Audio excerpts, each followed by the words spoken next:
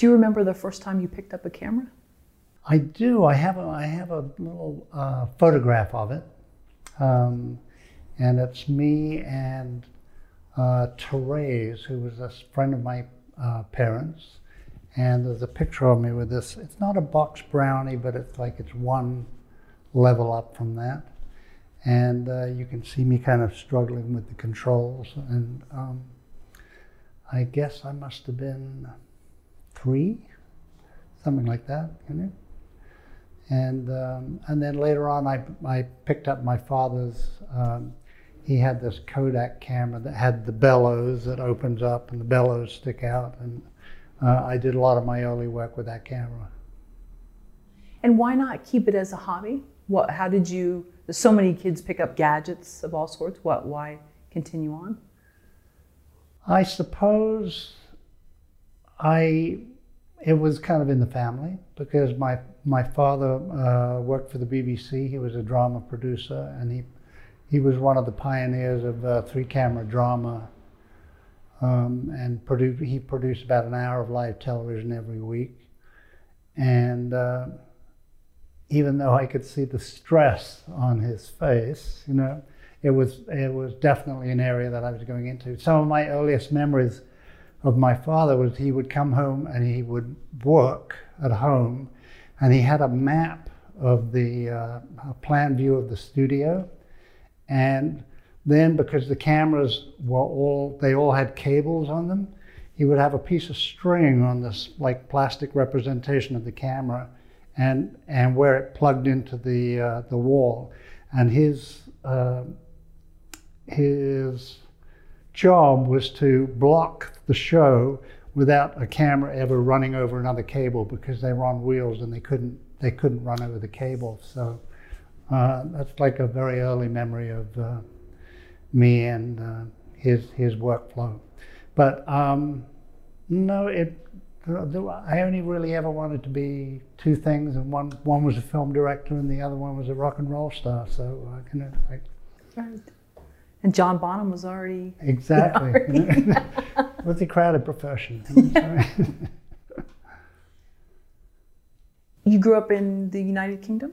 I did. I was born in central London on the Tottenham Court Road, and I believe we spent our early years in Notting Hill Gate, and then we moved out to what was then the country, but it was really suburbia, to a place called Bushey Heath, which is near Watford, which is where Elton John owned his football team, so that gives you a reference. And it was also situated halfway between Elstree Studios and Pinewood Studios. So for me, it was a really good place to live, because I could commute to either one of those studios. You know? And then, at what point did you leave the UK? Well, I got my dream job, which was to work for my favorite director ever, Stanley Kubrick, on a movie called 2001: A Space Odyssey. And that was when I was 19 years old. And so I worked for like 2.5 years on that movie, which is actually the longest gainful employment that I've ever had in my life, you know, in one stretch. And at the end of that movie, I was asked by Doug Trumbull, who had originally hired me onto that movie, to come and work for his new special effects company in California. So I came right after that movie in 1968. And really, I've been here ever since. So it's my country. Sure. At that time, what was Kubrick's, he wouldn't have been a legend, of course, at that time, as he was in his 20s or early 30s himself? No, he was, I'm not sure what age he was, but he was definitely a legend. You know, my dad had taken me to see Paths of Glory, which was his first big picture, I think, with Kirk Douglas. And they had these wonderful tracking shots through the World War I trenches. And it was also a courtroom drama. So I think that was his, you know, before that he had done The Killer's Kiss and The Killing, but they were smaller movies. So I think Powers of Glory was his first, really big movie. And then, he made movies like Lolita and Dr. Strangelove, or How I Learned to Stop Worrying About the Bomb and Love It. I think that's the byline of the movie. No, he for me, and because my dad had taken me to see all these movies, and then some of them I went to on my own. He was a pretty big deal. He was my favorite director. So to get hired by him on that movie was, the stars must have aligned very carefully for me to get that opportunity. And I've had some really good breaks in my life, but I've always been ready for them. I'd always laid the groundwork. So when I got the call to work on that movie, I had a very strong training in animation. So I was hired as an animation artist, and then when they found out I could shoot animation, I became especially interesting to them because there's a process in animation where the animators animate, and then the animator, they write a dope sheet, which is an instruction sheet, to tell the cameraman how to shoot it. So it's like frame by frame. It tells the cameraman what to do. So I was able to do the artwork and then put it onto the camera, and I skipped that dope sheet phase of the process. So I became very useful to them in that way, and that's how I got promoted very quickly. Do you remember what it was like the first day you reported for the job? Yeah, I was excited to be there, but I certainly wasn't nervous about it. It was, I think it's the arrogance of youth that you don't really know what you stepped into. And I felt very at home. I felt very supported by everybody that was around me. And, I had this background in animation. I had taught myself, I was a huge Disney fan as a kid. And when I was about 12, I wrote a book on how to animate cartoons, which was a Focal Press book.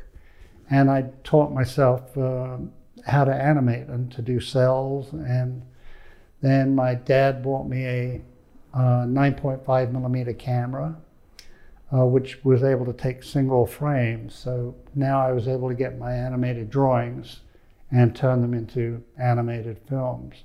So I had done that. And then after school, I got hired by an animation company to be a trainee rostrum cameraman. A rostrum cameraman is the name of an animation photography process. So I had done that, and so I had this whole background that I'd been working on for years. So it seemed like I'd got this really lucky opportunity, and I jumped right into it. But I had this underlying base of knowledge and practical skill in that before I got there. Do you remember your first meeting with Stanley Kubrick? I do. Originally, when I came to work at MGM, we were in the front offices because the production hadn't really taken over the studio as it would within 6 months we were on every stage and every department. But at the moment that we were in this little tiny front office building, that had probably about 8 or 10 offices in it. And so I'd started off working in this room with Doug Trumbull, who had hired me, and another guy from the Film Board of Canada called Wally Gentleman. And there was Stanley just kind of like walking through the offices, and he seemed very relaxed. He was smiling and laughing and joking, and a very affable guy, and very personable. So he was, pleased to meet you, and it was.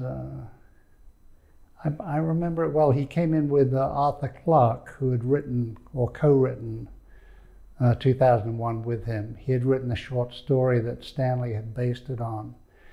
And yeah, they were just wandering through the office. There was no like formality to it, you know. It was just, it was very nice. And Stanley's office remained open throughout the production. So you could go into his office. He had a note on his wall saying "No half-baked ideas." You know, so you don't want to come in with anything that you haven't thought about and present to him that's not a formalized plan. You know, so very interesting guy. You know.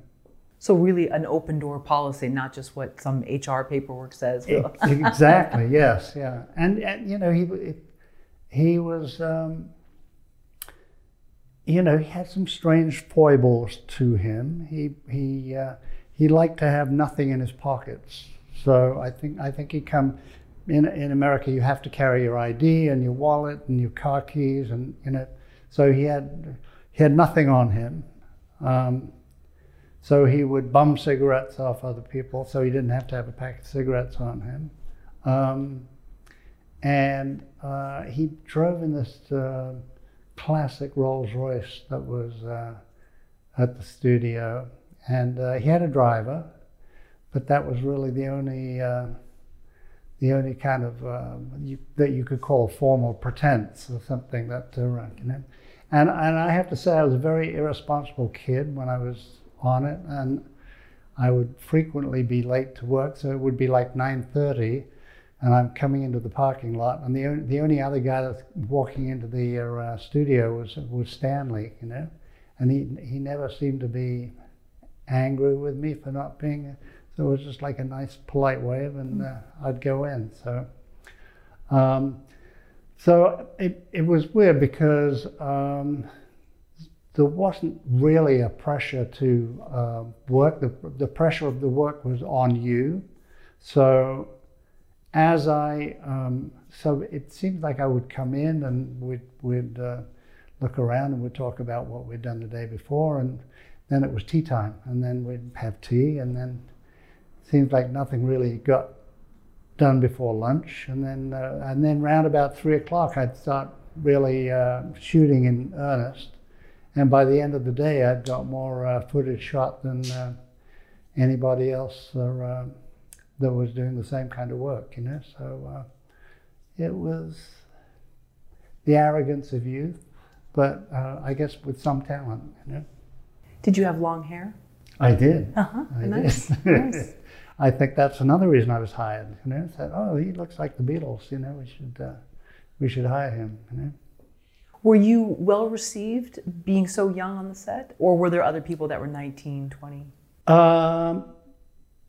No, there weren't people as young as me. I was really the youngest around. And I was very well received in our little group, but I think a lot of people in the English film industry, it's a much more kind of closed and nepotistic loop, you know, than it is here. And that was one of the great things about coming to America, was that everybody was very open about everything and invested in your success. But there was always kind of like there was always a feeling like, oh, he's maybe a little too big for his britches, you know, over there. So some, you know, the people in our department were very enthusiastic and helpful, but others were a little like, what's he doing here? You know, I'm not sure about that. You know.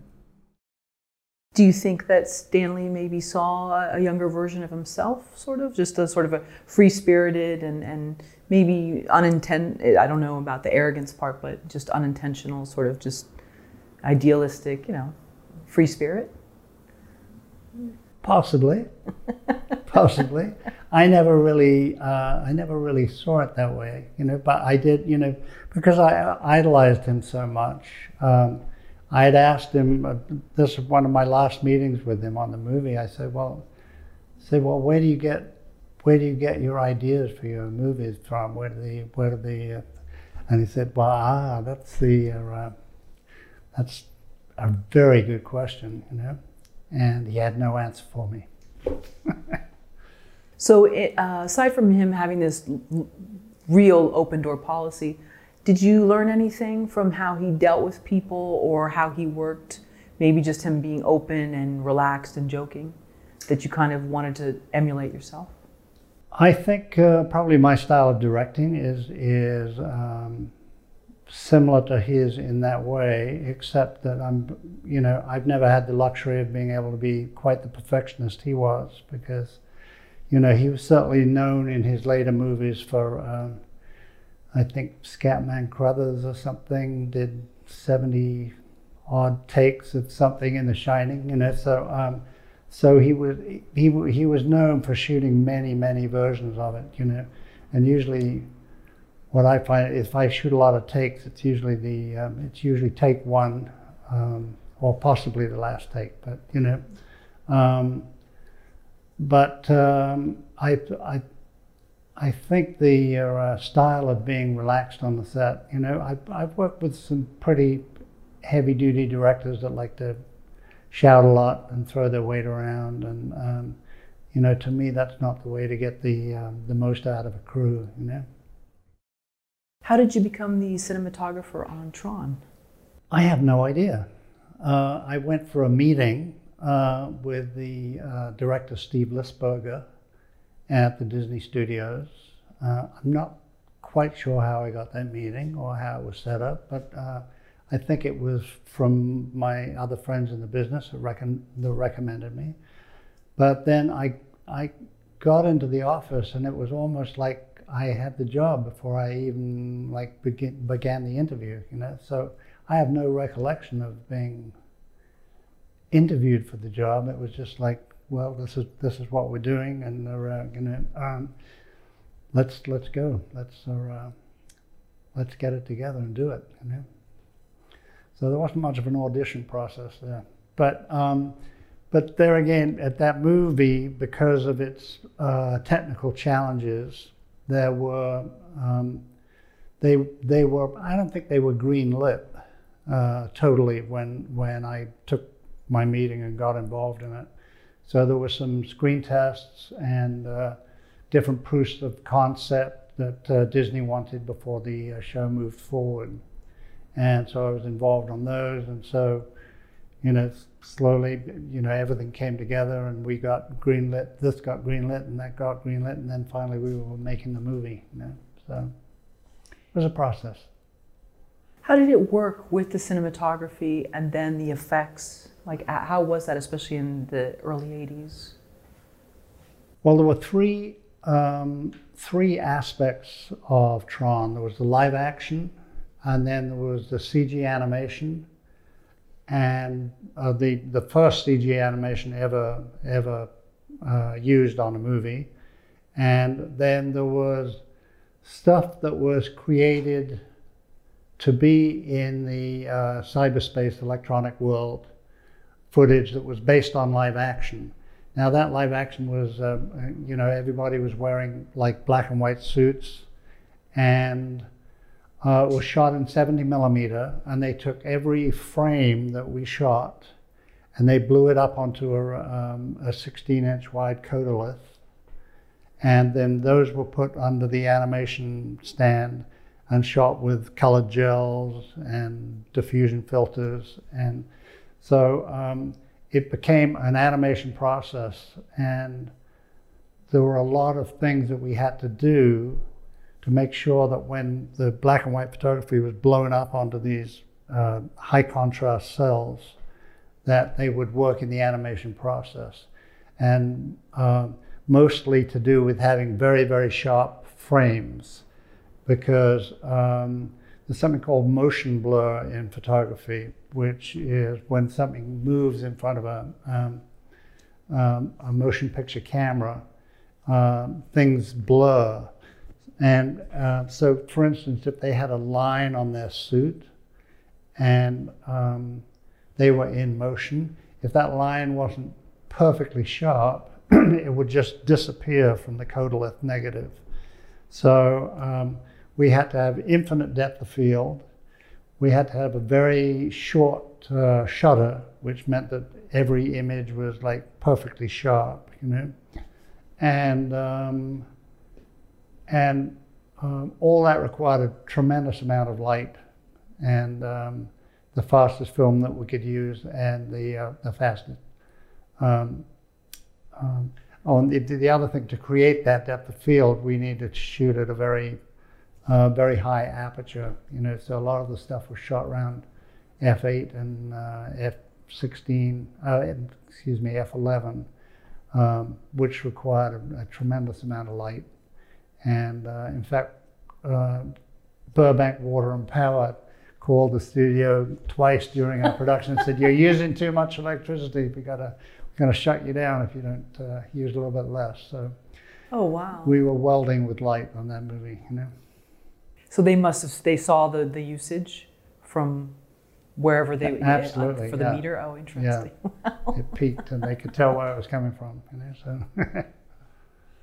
How long was the actual shooting of the film? Not these other processes, but.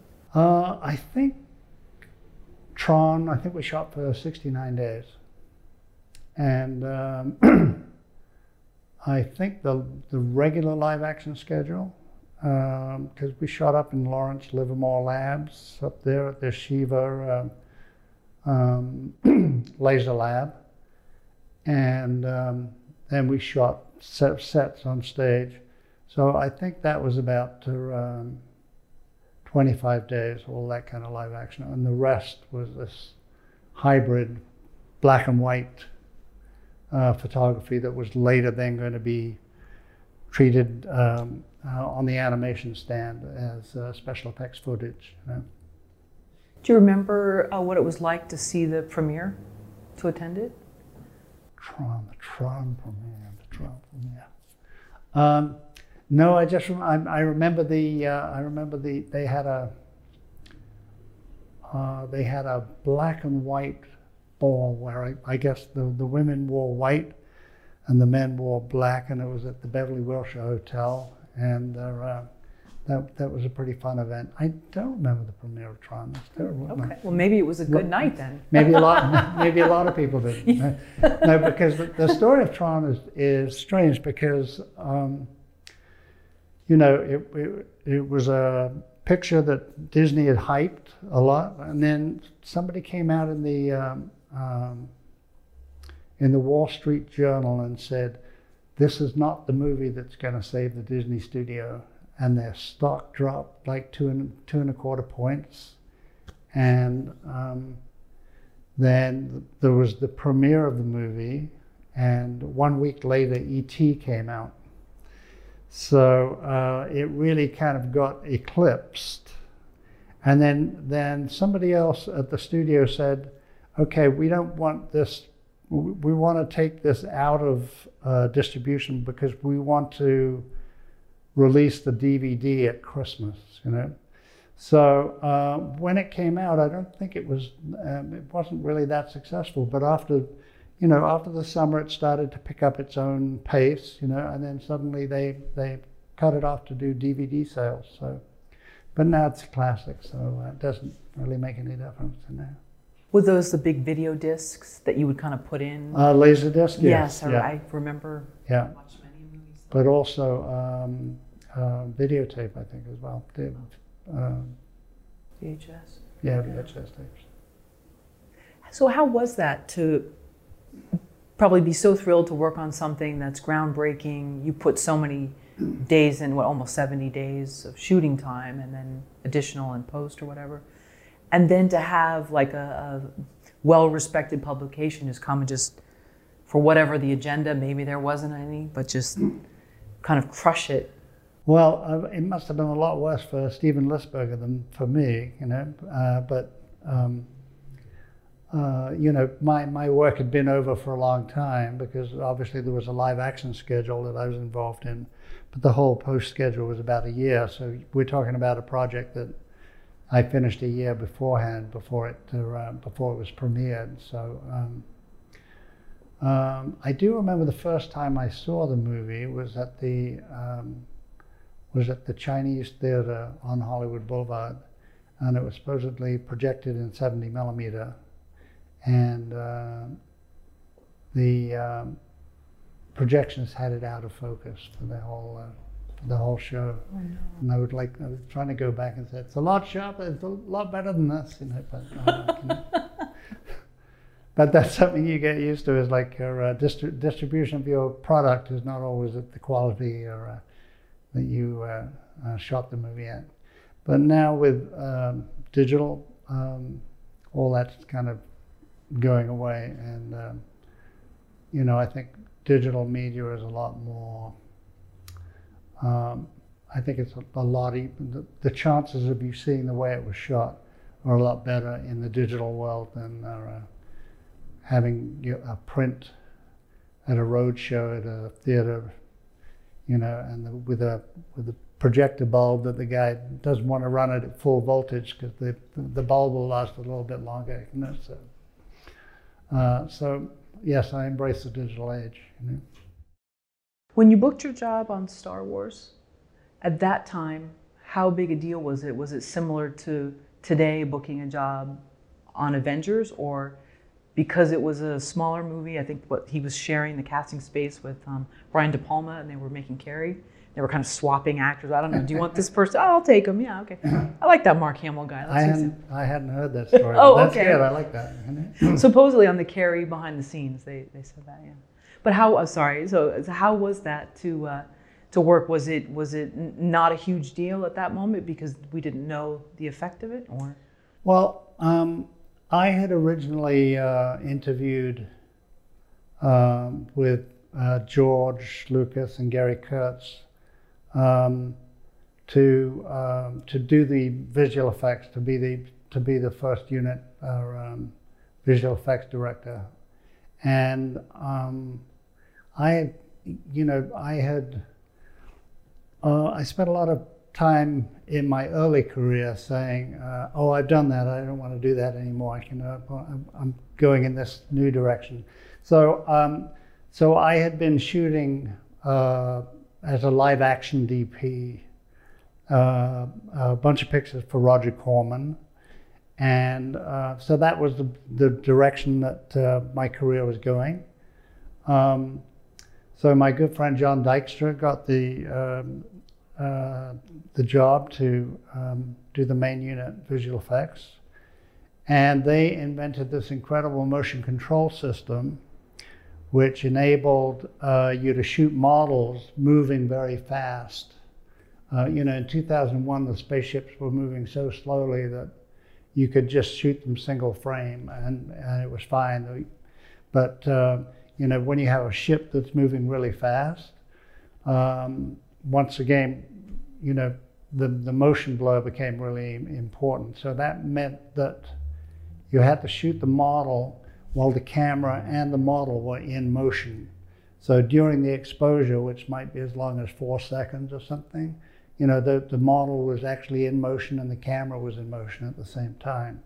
And that took the invention of motion control software, and it had never been used at this scale for so many shots before. So when George got back from shooting the live action in England, he walked into Industrial Light and Magic and said, "Well, where's the footage?" You know, and they really hadn't shot any footage because they'd been developing this hardware software system, and so he got really frustrated, and he called me up to work on this little second unit.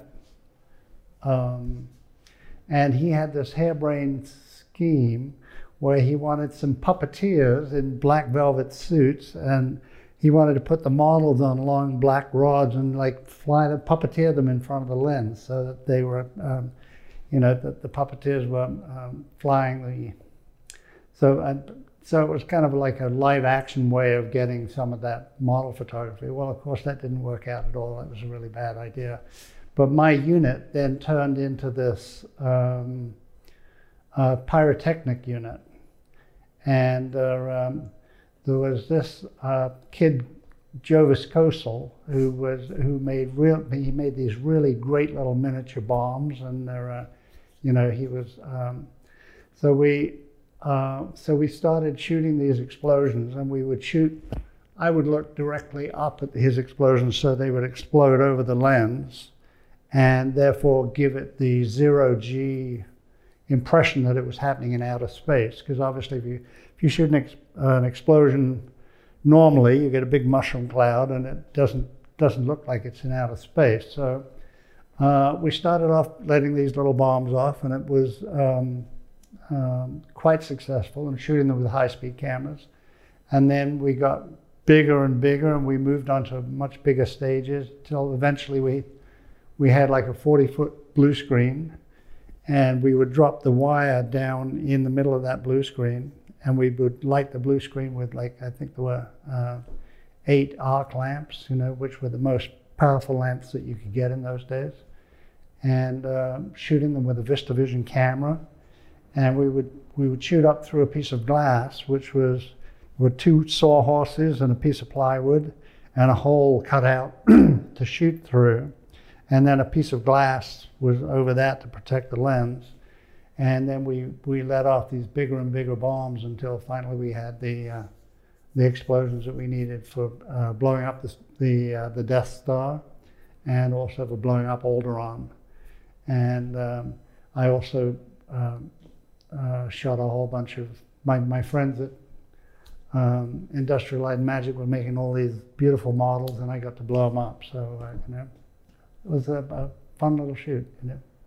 Then the reception of the movie, were you anticipating the reception, or were you surprised? I was very surprised by the reception of the movie.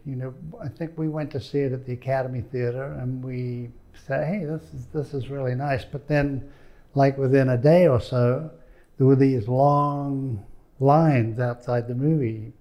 And it's kind of a trick that theater owners do. They like to keep their audience waiting on the street, so it looks like a hit movie, So everybody drives by and sees a line of people. But these were going around the block, So it was unlike 2001, which had this really kind of slow build.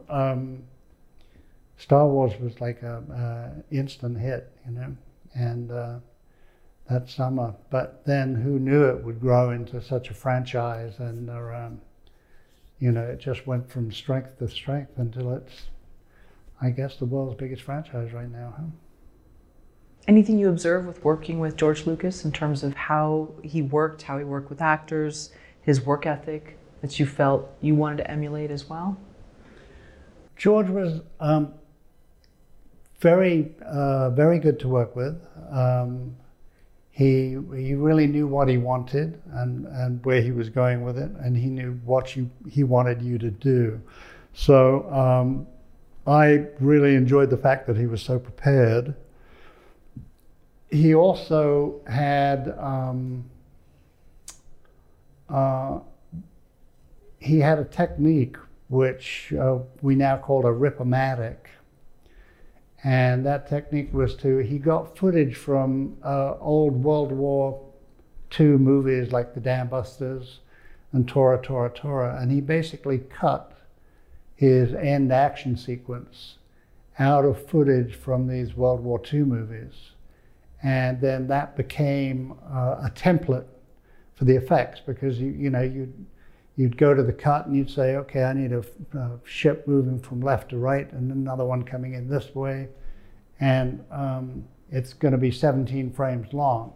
So it was a way of, they have whole departments in movies now called previs for doing this kind of work now, but back then this was a technique I'd never seen before, and it worked really, really well. When you were hired as a cinematographer on your first film, how prepared were you that first day? I think the first live action film I shot was for a guy called Roy Cannon, who was Stanley Kubrick's prop master on 2001. And he had this little dark noir murder mystery that he wanted to shoot. So we shot in a 3-story walk-up in London. And you know, I have to say, ignorance or arrogance, I don't know which it was. You know, it's like I knew how to load an Arriflex, and I had a couple of sun guns, which are handheld lights, and I knew how to read an exposure meter, and I said, I can do this. You know? And so that was the first live action film I shot as a DP for somebody else. You know, I obviously shot stuff for myself for growing up, but you know, that was the first. So I was probably very unprepared, you know, but I seem to have a natural bent for it, you know. And then the next live action feature that I shot was for a friend that he was making kind of a music movie. And so it was, it was a very bizarre, it was like a long music video. And I shot that, and I had a knack for moving people into lighting that was really good. So I don't think I used a light on that movie, but I was able to move the action of the movie into really great lighting situations and shoot with natural light. And everybody looked at the footage and say, hey, this is really great. It looks so natural and, you know, alive, you know. And that's because it was, you know. So it wasn't until much later that I learned about lighting.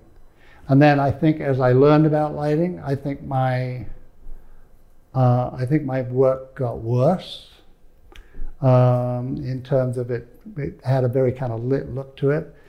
And then once I'd mastered those tools, I was able to use those same tools to create very naturalistic lighting, but with artificial sources. So there was a progression there, but luckily I never screwed up bad enough not to get the next gig. So you know. So the old saying, you need to know the rules before you can break them kind of thing applies to the lighting? Yes, I think so. But also I think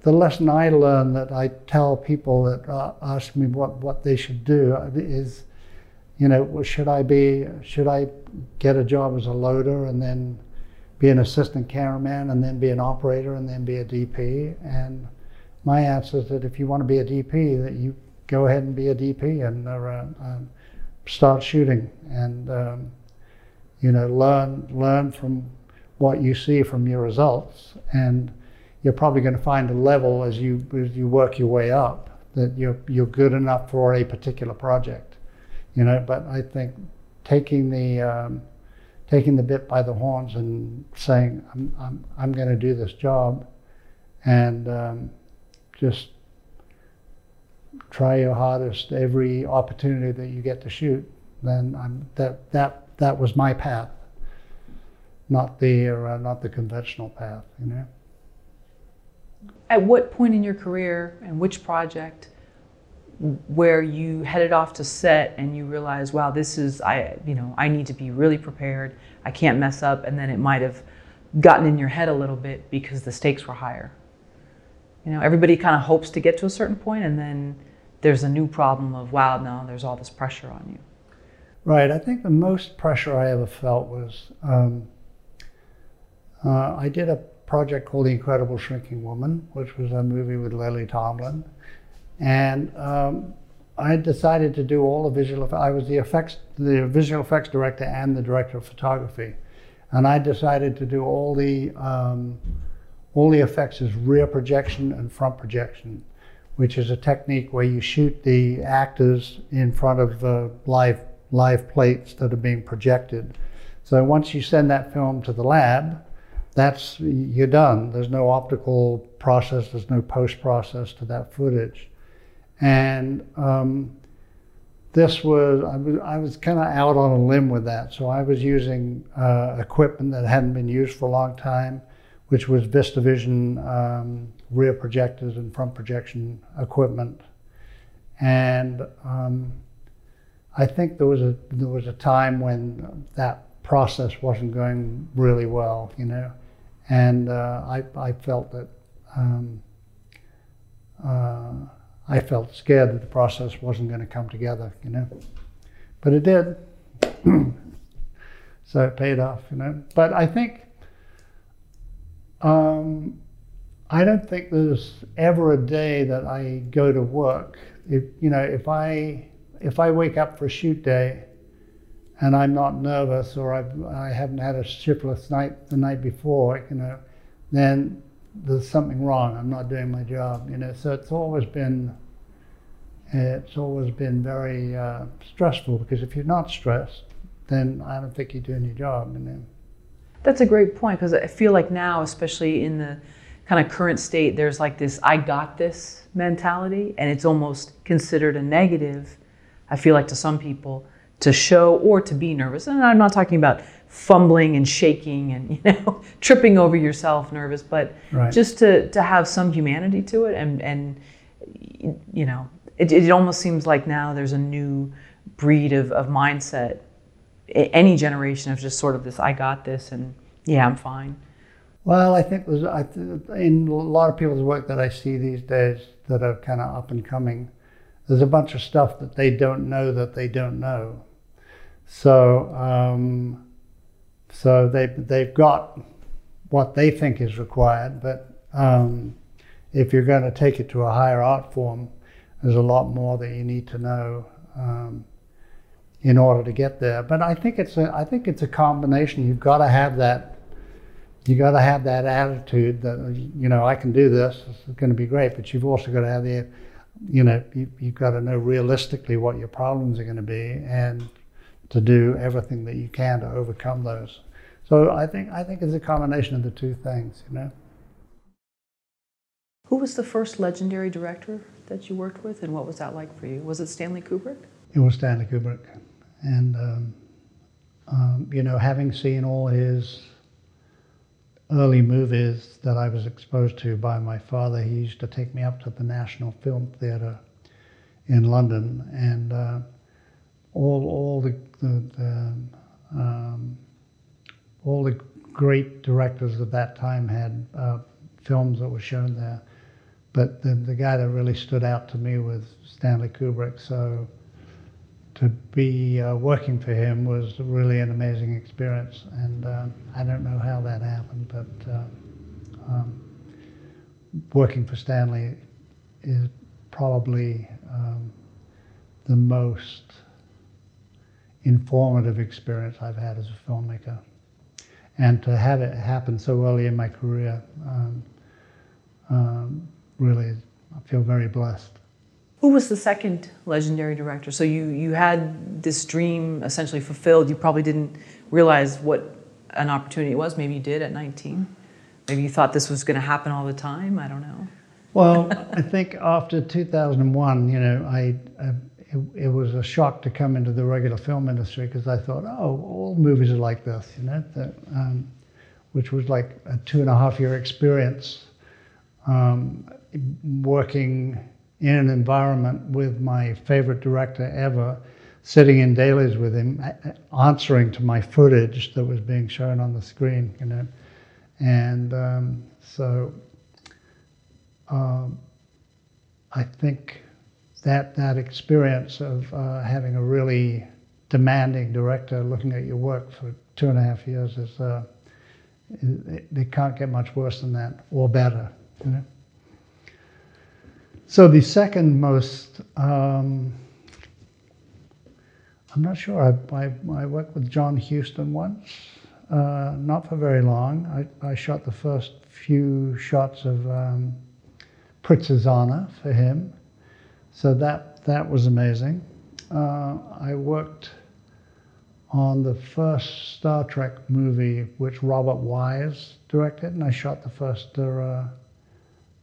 5 minutes of that movie. So I think they really rate up there. Absolutely. When you went back to work or to look for a new job once the Kubrick film ended, the 2001 Space Odyssey ended, then how was that an eye-opener for you, since you probably thought this was going to become a pattern, you were going to be working on big sets continuously after that point, maybe? Yeah, no, I left 2001 and went to the premiere in 1968, I think it was, and I had hoped that I would go on all of the other special effects crews went onto a picture called Battle of Britain, which was being shot at Pinewood Studios, and I was not invited to that party. So, you know, because really I was like Doug Trumbull's guy, and you know, Doug left and went to the States. So. So I found the British film industry to be very cliquey, and it's very, you know, you have to kind of like nurture your group there, you know. But I loved coming to America because it's like people actually want you to succeed here, you know. So no offense, Britain, but you know, it's a little different. Maybe it's changed now. Yes, hopefully. So you came to Wild and Crazy California. Yeah. Had Easy Rider come out yet, or was it? Not yet. Not yet. Okay. I came over here to work on a picture called Zabriskie Point, which was an Antonioni movie, and Antonioni was another one of my favorite directors. He did a picture called Blow Up, which was like a huge revelation in terms of movie making to me, and I just love that movie. And it's about a very fashionable London still photographer that he's shooting some shots, and he takes the stuff back to his darkroom and starts blowing up all the things, and he realizes he's witnessed a murder that happens on film, so he blows up the pictures bigger and bigger, and it's a fascinating movie. But yes, so I'm working for him on a picture called Zabriskie Point, and basically at the end of the movie, the whole world blows up. And so we shot a sequence which was supposedly Los Angeles blowing up. So we went out to the desert, to Rosamond Dry Lake, and we let off thousands of pounds of napalm with high-speed cameras and shot these explosions at night. And we did this matte shot, and we put them into this matte shot, and it was never used in the movie. But then 12 years later, Doug found this footage in the cans that he'd been working on, and Ridley Scott was looking for a snappy opening to his movie Blade Runner, and so they used our explosions that we'd done in that opening scene in Blade Runner, where you're flying over Los Angeles and all these mushroom clouds of fire are going off. So it got used in the end. You know? Did you get to go to the premiere of Blade Runner? Of Blade Runner? I didn't. I was going to see. No, and it's never been on my resume, but I guess it could be. Oh, okay. I was wondering if you had met Philip K. Dick. I think that was his last sort of. No, unfortunately not. Okay, Yeah. interesting. What do you think makes a great director? Well, for the longest time, I was trying to discern what that was. You know, I think because if you go on a set, the kind of sets that I like, you see everybody working, and you know the AD's like shouting out all the instructions and doing this and that, you know, and the whole movie is really taking place in the director's head. So for me to go on a set and see what the director's process is almost impossible, because if he's done his job right, then he's cast the actors and he's cast the crew. And when he gets to the set, except for like steering the ship a little bit this way or a little bit that way, there shouldn't really be anything for him to do, you know? He should be able to sit back and let all these building blocks that he's put together to come like before that camera that day, to let that happen. Now, there are a lot of directors that's not their style, you know? And also when I always seem to get myself involved in projects that I don't have enough time for. So time becomes and then I have to be very proactive and look, okay, the camera's coming here, the actors, you know, so you can, on those kind of movies, you can tell who the director is. But my impression on going on set with some of the great directors is that you can't really see what their process is. It's so yeah, it's really hard to know what people's process is except by the quality of their product, you know. What do you think of the cliche that some directors are afraid of actors? Do you think that's really true? Or do you think that some people just operate better sort of being removed and letting them do their thing, and it gives the appearance of fear? Well, you know, it's funny because Kubrick has a reputation of not really. Someone said, I think, that if he was a CGI animator, he'd be able to control every aspect of his movie, you know, because you're doing it all pixel by pixel. But and I think some of his best movie performances that he got were from an actor called Peter Sellers, and I'm sure he was an actor that you could just like wind up and start shooting, and there are, you know, the performance is there. I think a lot of inexperienced directors are afraid of the star power of the actors that they're working with, so they don't quite know how to deal with that. And I think a lot of star power actors working with those directors are saying, "I'm not really getting enough from you as a director, so I want to be directed," you know. So I think there's a lot of layers going on there, you know. But if you are afraid of your actors, that's not a helpful place to be, because those actors are your movie, you know.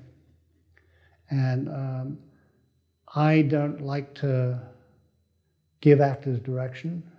I like that, you know, I've cast them, I've seen them in the thing, and I sit back and I want to see their performance. Now, if there's something that's not working for me story-wise, or you know, but I'll never sit back in the chair and yell at the actor, "Hey, why don't you do it this way?" You know, so, you know, for me, direction is I'll get up out of my chair, I'll go into the set, take the actor to one side, and we'll have a very personal conversation about it. So,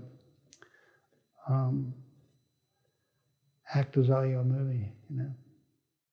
What's the most important part of the cinematographer's job? I think the most important part for a cinematographer is his relationship with the director. And basically, as a cinematographer, you are there to facilitate the director's dream.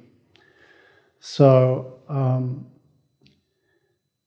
you know, I think it's very important to have a point of view that you bring to it. In other words, you've read the script, you see the movie in a certain way. One of the first things I like to do with a director that I'm about to work with is to get in a screening room and watch some of the movies that we think are like relevant to the one that we're doing, or his favorite movies. And I bring the same thing to the party, so that we watch other movies, and we come to a symbiosis of the way we're going to treat the material. Because very often on the set, everything's moving so fast that you can't have that kind of artistic collaboration. because the actors are out there and you got to light it, and you know, you got someone screaming at you, you've been lighting that for 7.5 minutes, come on, we gotta go. So in the heat of battle, you can't necessarily have the kind of collaboration that you would like, but you need to have set that up ahead of time, and that is your job, is to bring a visual flair to the story, but at the same time you're there to facilitate the director's vision. Speaking of battle, we hear sometimes that a cinematographer and a director will clash, and the cinematographer will say, I need this isn't going to work. Both have a different agenda. What advice would you recommend to new directors if they're in that spot, and how do they take it away from the set? I realize at times it's going to be chaos, you're not going to be able to fight it, and you probably don't want to do it in front of a crew. But if faced with that dilemma, which we've definitely heard from a lot of people, or you know, just a clashing, how do you take that away from the set and just try to make it through the entire production? Well, you know, there was a reason that you were chosen in the first place. So there must be, you know, unless you're a new director and the studio said, hey, we're going to put this old-time cinematographer on your show, and he's going to make sure that you finished it in 21 days, you know. So there is that, and that's very hard for a young director to work with. But, you know, let's assume that's not happening, and, you know, a director's chosen you, and you're working on his project, and something does blow up. That's exactly what you do, is you just take a moment and say, hey, let's take this outside, you know, and you have whatever that discussion is going to be away from the set, because, you know, public airing of grievances has no place on a set for me, you know. Sure. And last question in the same vein, someone left a comment which I thought was interesting, and they said, if you are either a DP or a director, make sure you have some people in your own camp on set with you, so that the production doesn't run away to somebody else's side and everybody kind of turns. So do you have a core set of people you always like to work with? Not just for that possible problem, but it was something I had never thought of, never having been in that situation. But they said to always have some people, quote, in your own camp, because things could quickly turn, and then somehow the production gets away from one of the two. Well, I'd say earlier in my career, I lost jobs because I didn't have that core crew. And, you know, the producer wanted to hire somebody that had his gaffer and, you know, everybody in place, and they were a well-oiled machine that could come to work on his picture, you know. Working for years and years as a commercial director cameraman, I had a different kind of, most commercial directors, they're with a company, and every time they go out, they use exactly the same people. I had a slightly different business model in that I was a freelance director. So I would go out to like regional advertising, and I'd go to a new city and I'd have to put a whole production together from scratch. And in that situation, I used to maybe only be able to take like one guy with me. And, but I didn't always get that one guy, but I think it is really important, you know. And I actually used to take my key grip, which people thought was unusual. People would always think, oh, he's going to take his gaffer, you know, or this, because, and I renamed him from key grip to crew chief, which is a motor racing term. And it's really the guy that runs the whole physical operation. And he used to work for me in that area, and that would let me deal with the agency and the actors and the cinema. So I think crew members are very, very important, that you have that shorthand with that person, that you can get things done very quickly, you know. And time is the enemy, you know. So. Is it almost like being in war? Well, I think it's much more pleasant, you know. I would imagine. Um, but it is, you know, there's a lot of money at stake. And, you know,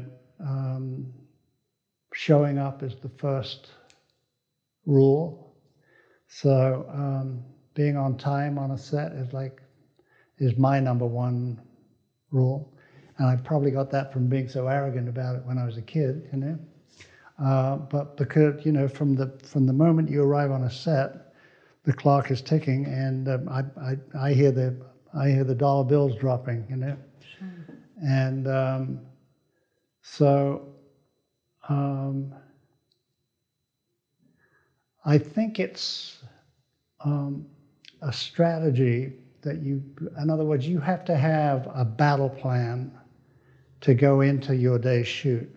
And you have to have everything worked out to the nth degree. In other words, when I do a schedule, it's, you know, it's every 10 minutes. So 10 minutes in, I'm doing this, 10 minutes, you know.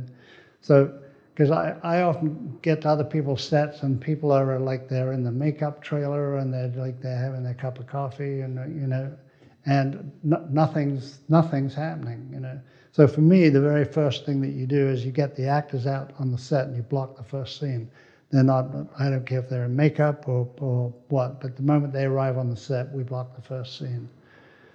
So it's very important to have that battle plan to work with, but then you've got to be prepared to completely throw that away if either creativity or necessity takes you off in another direction. So you've always got to have a plan B, and you've always got to be able to punt if things go in a different direction. So be totally prepared, and then be prepared to give it all up, you know. Is reacting to an image a DP's only concern while they're on set, once the director yells action? Well, once the director yells action, the die is cast, you know, so whatever you brought together, but the DP's function is, I would say it was 50% carrying out the vision of the director, and 50% management of like the toys that he has and the people that he has and how to get it done. So, you know, there's a fast way to light a set and there's a slow way to light a set. And, you know, the reality is that you're going to be in between, you know. So I would say that's the only time when the image is the only thing a DP has to worry about is when the director yells action, because then there's nothing else to do, because you've done everything else that you were there to do, and it's all to bring you to that moment when he says action. So you're bringing everything to a nexus at that point, and then the movie's being made. So You came to the States from the UK 68? yeah, it came in 68. Do you think the film industry, despite technical changes, is very similar here in the US? I know you came from what you thought was maybe more of a closed network system, and then you come to this wild and crazy town, and there's music, there's all sorts of, you know, different landmark things happening at that time. But in some sense, would you say that the film industry has not changed, or is it different? I don't think it's changed at all, you know, because the business is about telling stories. That's the bottom line. And the art of storytelling, I guess it's made advances because there are different tools available. There's a wider range, or there's a wider array of tools to let you tell more expansive stories. You know, in other words, you know, with the advent of CG animation, you can anything that you can think of, you can put up there on the screen. So it's changed technically, but the bottom line is that telling a good story and what that good story is virtually unchanged. What about how one breaks into the industry? I think it's much tougher for kids now to break into the industry. You know, when I got hired on 2001, there was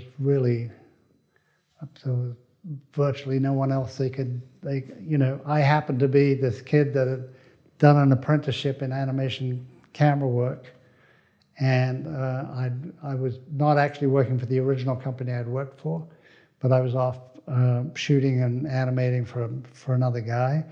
But Doug had come to this original company, and one of the guys there had like called me and said they're looking for, you know, if you had a job in England at a company, you were kind of a lifer there, you know. It's like you didn't take a few months off to go and shoot freelance for 2 or 3 months on a live action movie.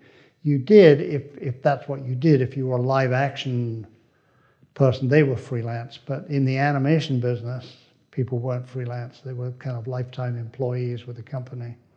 Or they would move from animation company to long-term jobs. So, so it was very easy for me to, you know, I don't know how effortlessly it was, whether it was because I had long hair that I was hired, but you know, it didn't seem that hard. And then, as time goes by, you know, I think your resume builds your next gig. So, but people breaking in today, I think it's much, much harder. Because the number of people that have visual arts degrees is like, I mean, that's, you know, half the people in university, I think, have that these days, you know. I mean, it's like, it's just a huge area, and there really aren't enough jobs to go around for those people. But there again, Netflix and all the other streaming companies, there's so much product being made that's a big equalizer. So there's a lot of work out there, much more than there was when I started. But getting that work is like, you know, the competition for that work is much, much greater now. When you came to Los Angeles, what was one of the first things you did to try to land another job? Well, I came to Los Angeles with a job. That's right. Sorry, Mr. Trumbull. Yeah. So I was actually, Doug had told me that I've got this great future for you in this little black room in here. And you know, it kind of like, oh, really? I don't really want to be in that black room. You know? So, you know, there were people that would come into Doug's studio that were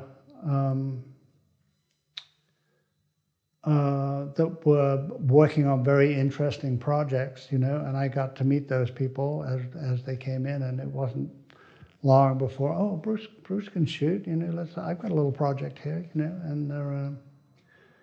and you know, I kept working on all my, you know, I kept working so that when I got that break, I was always ready for it because I had done the homework, you know, and kept doing that, and then things, you know, it always seemed like, you know, I look back on my career and people say, oh, God, 2001, Star Wars, Tron, you know, all these groundbreaking movies. It seems like I've had this incredible run, and I have, but at the end of each one, it just seemed like I was looking for work, and, you know, it didn't seem that easy to do that, but the resume helps you build that, you know.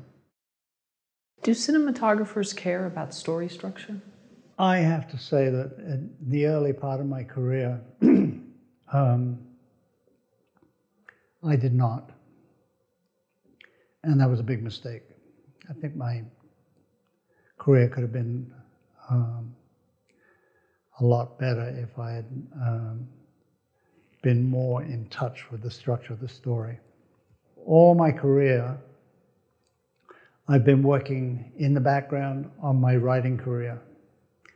And so from the very early 80s, I've been writing screenplays and studying screenplays, and my work got better and better as I was able to put together story structure with cinematography, you know.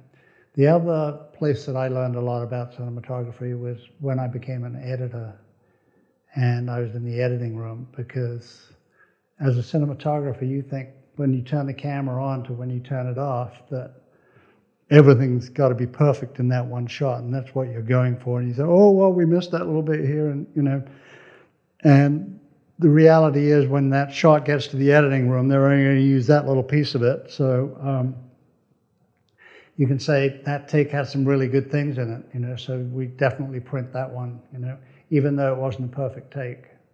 And the downside of that is that then sometimes you see a really bad camera move being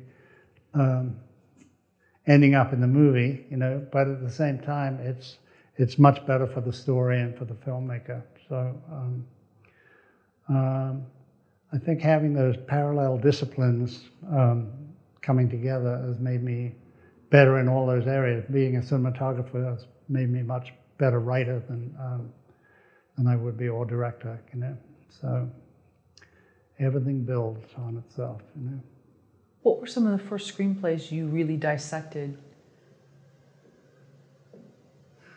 once you got to LA and you were working, but you were doing this on the side, which was sort of this parallel talent? Because one seems more action-driven, the other one is more internal, maybe not? Yeah, no, I think so. I read some of my early screenplay works, and they're completely without that. I mean, I think the great thing about screenwriting for me is there are some massive, hard and fast rules of writing screenplays. But at the same time, within that, you have this infinite freedom. And it's really the structure of it that gives you that freedom. So yes, there are rules, but there's this massive, you don't drive between the lines when you're writing,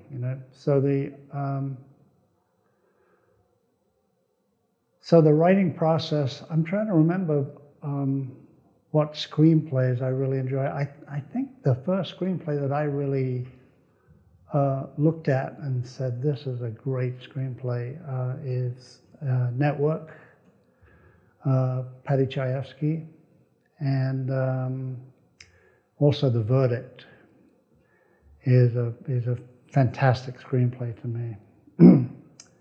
And there are a lot more now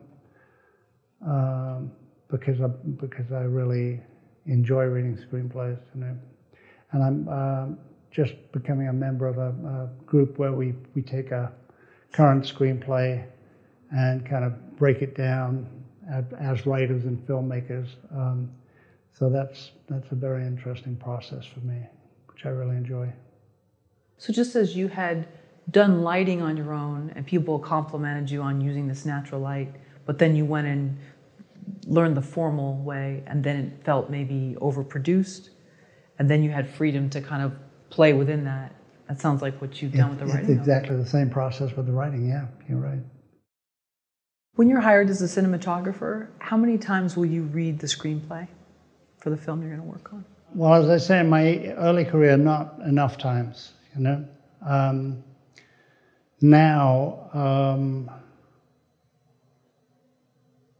the only time that you really get to read a screenplay is the first time you read it. And I think that goes for being a director or helping somebody else. You only get one fresh read, so you're only seeing the movie continuously once to be surprised by anything that goes on. So that initial time that you read the script is the most important, and it should be without a break. You should never, I think my acting teacher, Nina Foch, told me that whenever you get a script, all the way through, if you don't have enough time that you can sit down and read the whole thing, you shouldn't start it. So I think that's initially that. The thing is that after the third time that you read it, then now it's starting to become really technical, because you're starting to see the script in terms of the schedule, in terms of the locations where you're going to do it. So at some point, the breakdown becomes the Bible that you're working off more than the script. So There's a flow into, that first fresh read, which is the most important, to going into the schedule and the breakdown, and seeing what it's going to take to physically get the production done. Why did Nina, your acting teacher, recommend that you, if you're going to read the script, you do it in one full sitting, that you don't take breaks, that you're not sending an email, texting? I think, when you sit in a cinema and you watch the movie, that's how you're going to experience it. And very often if you stop in a script and you pick it up, you'll say, oh, there must have been a day break in there. And you say, oh no, the script happens over 24 hours. So, I think it messes with your sense of time that you're reading it. And it also takes away from the script is going to be performed in 1 hour and a half, 2 hour piece. And that's how you should experience it. And experience it the first time, because you're never going to get that first read ever again. And that's why if I'm writing something and I want to get a reaction from somebody, I'll be very careful about who I show it to at what stage.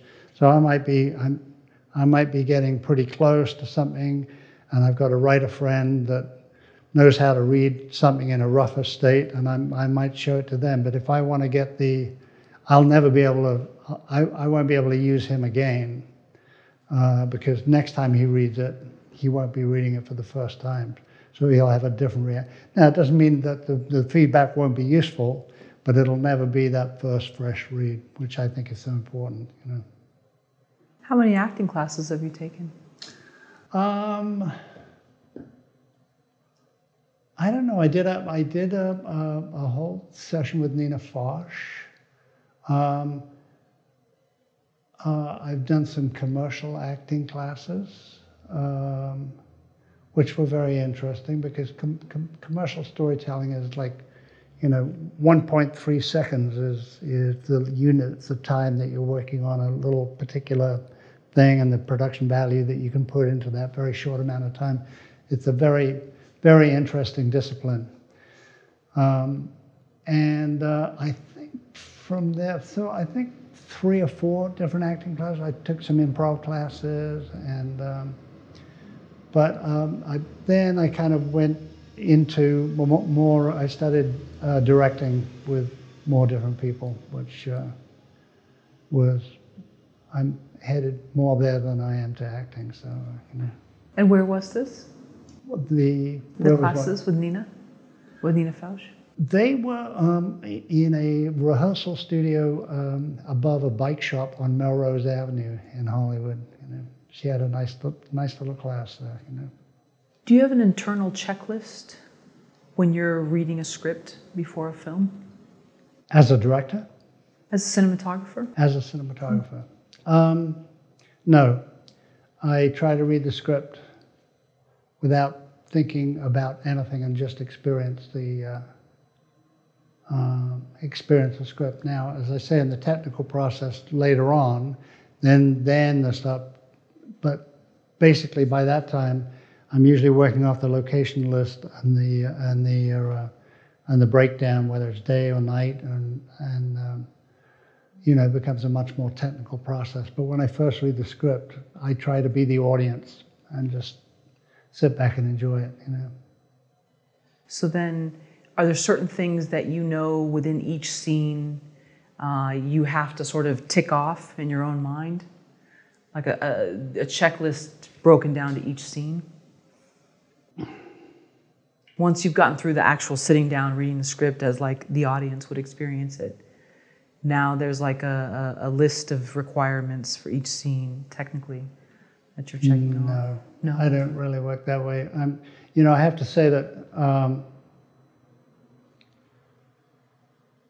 people draw storyboards, they do little diagrams of how they want it to, they do little thumbnails, but until you get the actors onto the set and they block the scene, because it's fine. Oh, well, in the storyboard, you're over here at, De Niro is saying, "No, I'm not standing over here. I'm going to be right here." You know, so the blocking of the scene is that to me is when the scene comes alive and when my work can really start, because without seeing where the actors are going to be, you know, lighting is very actor specific. You know, you can light generally, but if you want to do something very moody and special, you really need to see where they're going to be working. And until you get onto that set and see where that is, and that's not until the director first puts a scene together, you know, and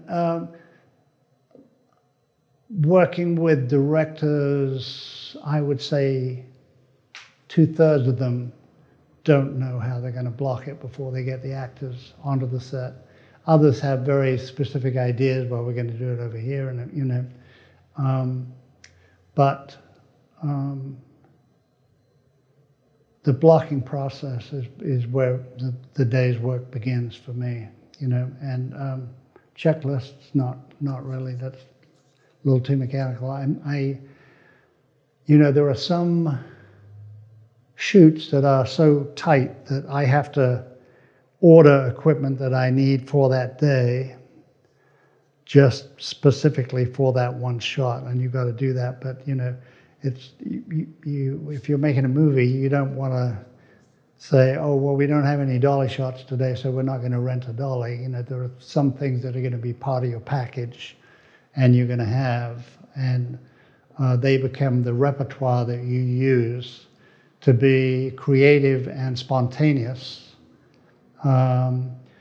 But then there are other times when, you know, equipment is going to be so expensive or the budget's so tight that you're going to have to say, I'm going to use this on this day, and then you get very shot specific about what kind of equipment you're going to use in a certain place and what kind of lighting equipment you're going to use in a certain place. So then how did storyboards weave their way into seeming like it's a normal part of production? Is it just for some people? Is it a preference? Well, I think it helps, storyboards help non-visual directors visualize what they're going to do. But really the birth of storyboards and their greatest use to me is in visual effects sequences, because then you're dealing with a discipline that's so specific to what's going to be in that particular shot and how the sequence is going to work, because there are so many, you know, you can't shoot visual effects like documentary, and you know, it has to be very specific. And at that time, storyboards become the tool to do that. Now, when you do a special effects sequence in a medium to large budget movie now, you have a previs department, and storyboards have become now fully animated sequences that are done ahead of time, and then you're kind of like executing an engineered movie in terms of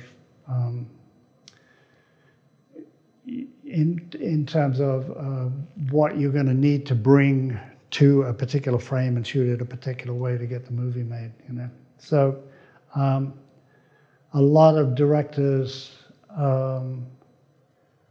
don't really like that process, because their freedom of blocking a scene kind of goes away. So I'm glad to say that in visual effects now, there are a lot of tools that are being developed, like virtual camera systems, which are putting that creativity back in the director's hands about being able to be much more spontaneous about how things are going to be done.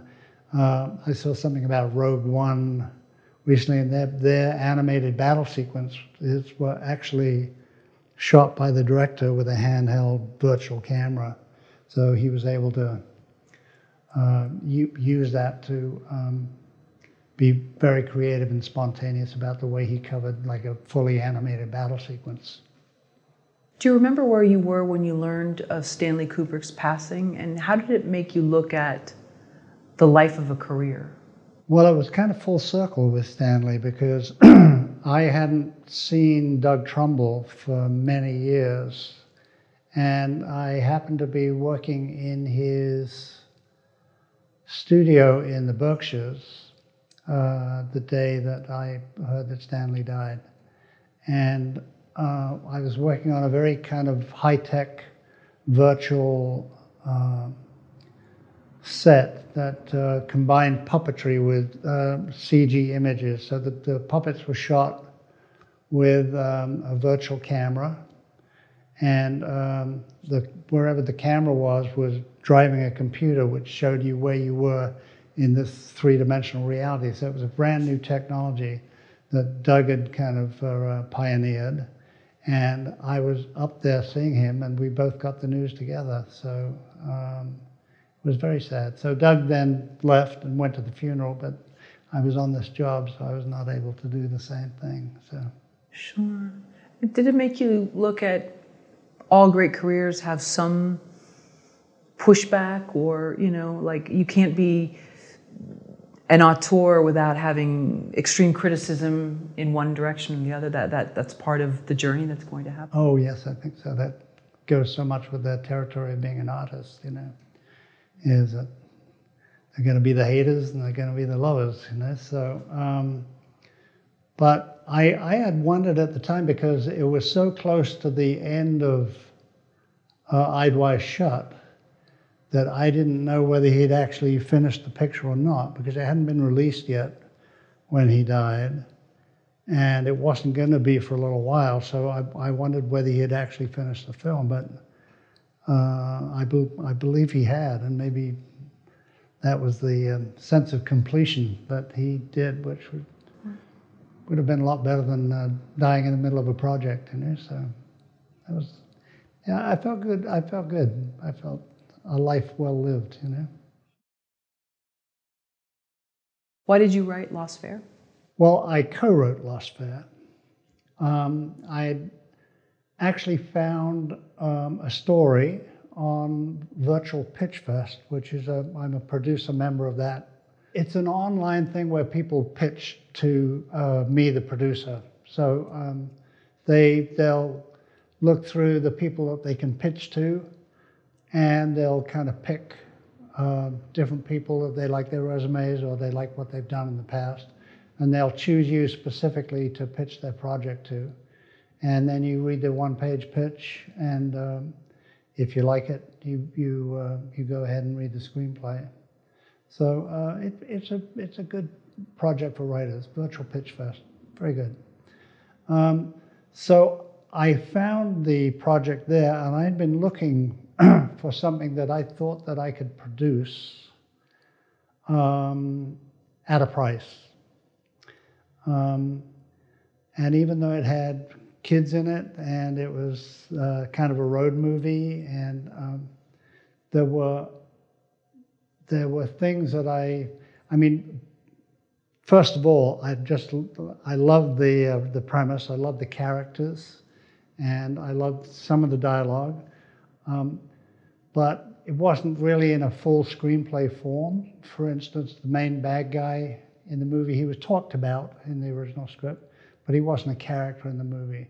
So there were certain formal things and structural things that needed to be done to the script. So that's why I got involved writing with Rachel Ray, who originally pitched me on the project. When you found the pitch on Virtual Pitch Fest, what was it that stood out to you? Not the first time I've been asked that question, and it's very hard to say. It spoke to me, and I think that's the greatest reason to make a movie, is when something really speaks to you. And it was about this 11-year-old girl, and who had muscular dystrophy, so she was crippled. And she was not expected to live more than a year or so during the time that the movie was made. And she had been sold by her mother.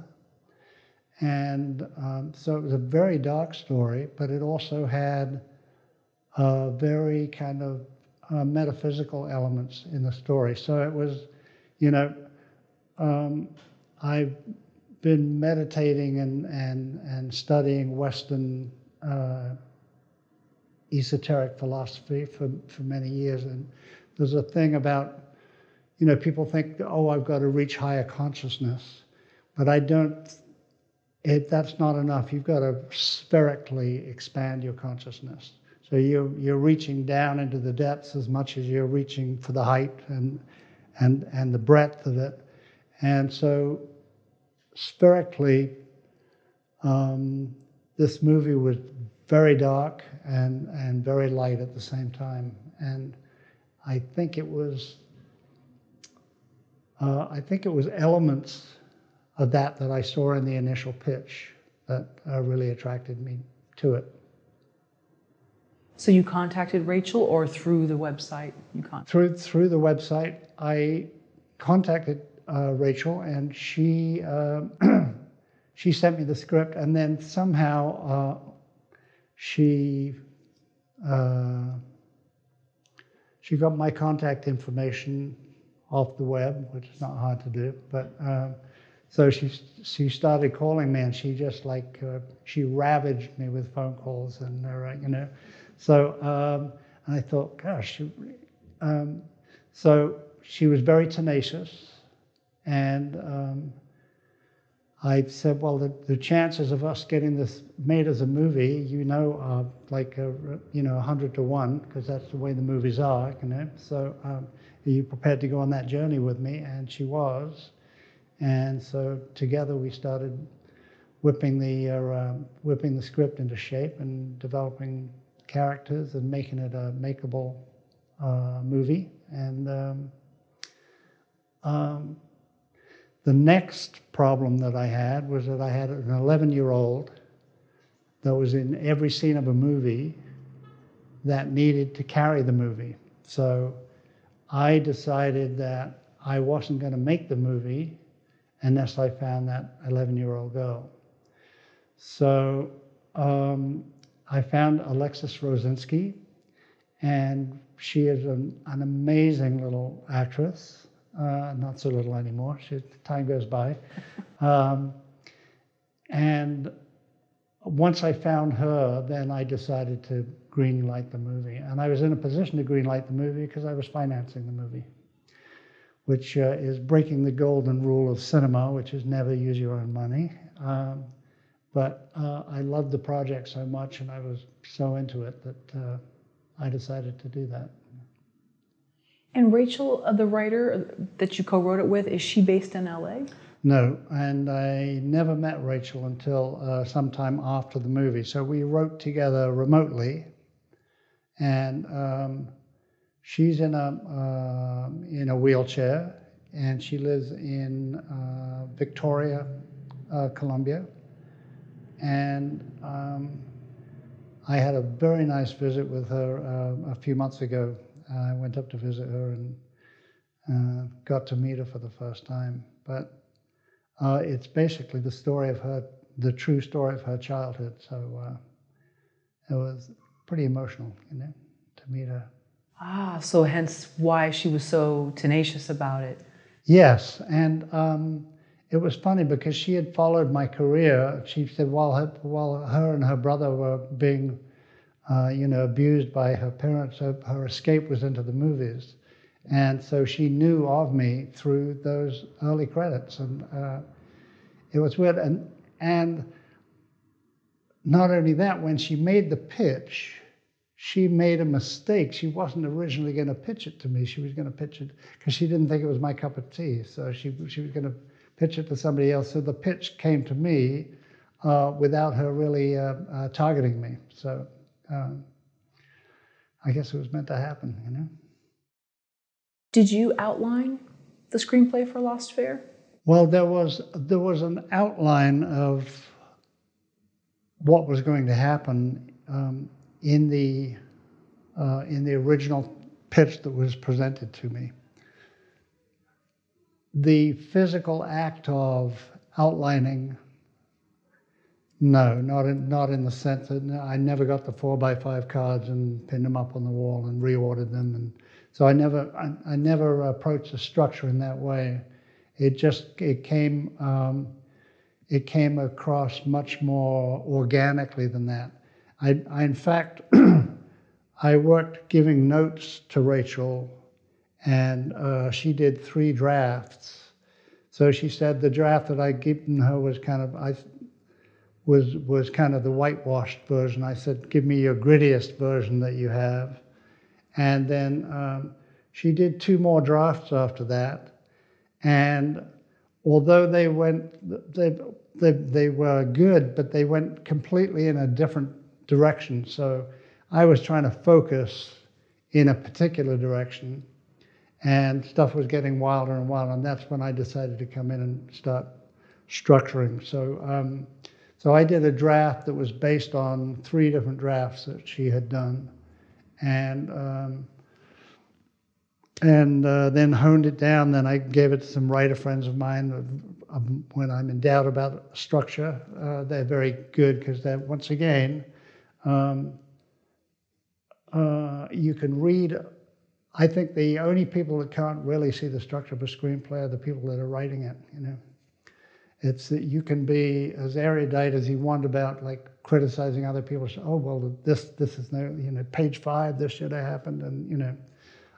But you just, somehow when you're writing yourself, all that objectivity goes away. So it's very important to me to have a cadre of people that I go to you know, help me, ground me in a project, you know. And I'm lucky to have met those people in my journey of writing, you know. How was the dialogue when you first read it? The dialogue was one of the things that attracted me to it very much, and there's a lot of the original dialogue in the script. Now, the stuff that I added, but I tried to keep it in the same voices of those characters. For instance, she has an imaginary friend in the movie that she speaks to who becomes a character in the movie. And a lot of the dialogue between her and her imaginary friend is completely untouched from the original version. So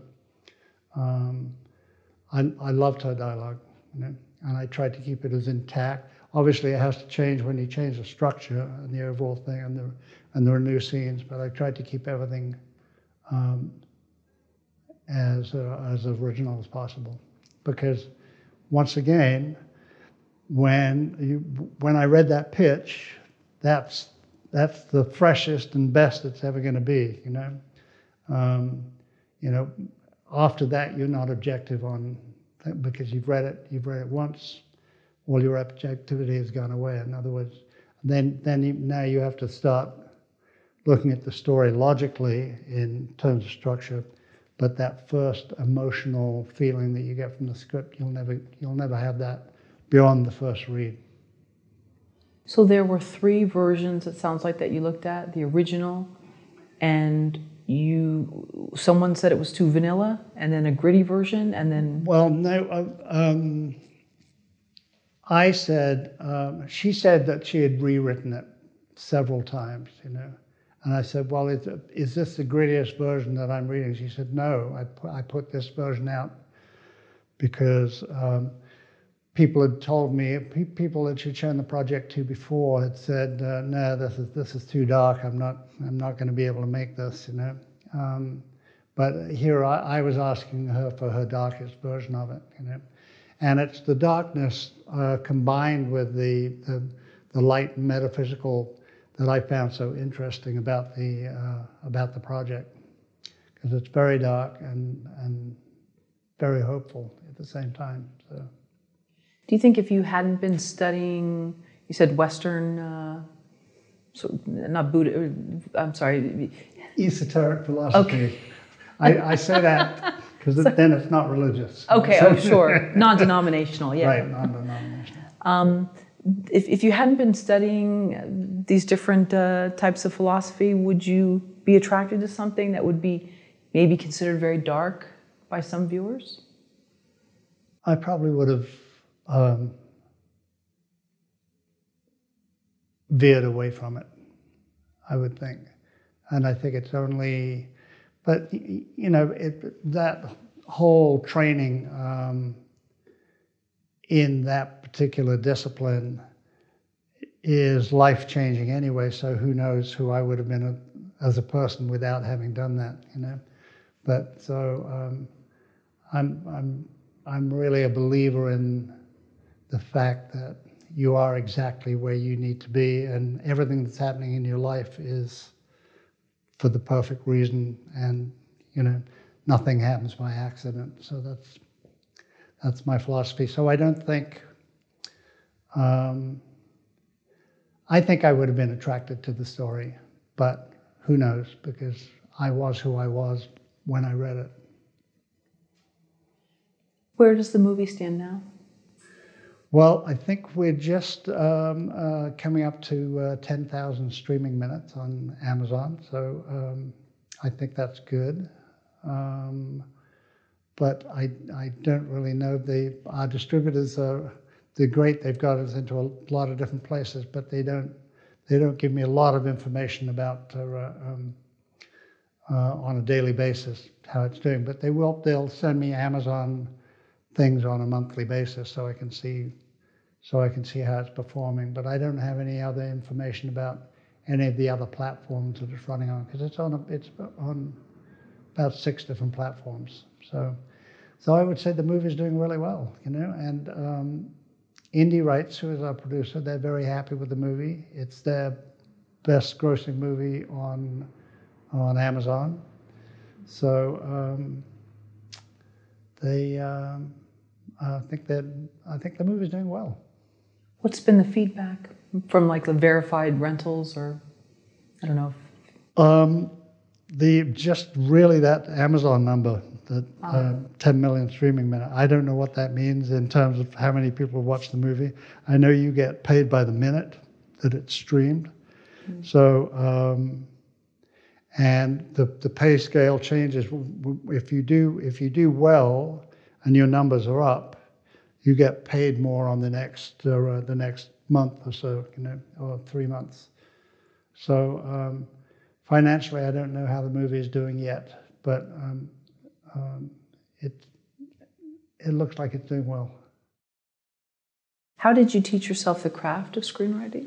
Well, like everything else in my life, I just started doing it, and I look back on some of my earlier efforts, and oh gosh, it's abysmal, It's tough. I read a lot of books, read all the required Truby. I think the book that I enjoyed best was Dramatic Screenwriting by Lego Segre. And it's actually a book about playwriting. But I got a lot out of that book in terms of he has a thing that he calls static conflict.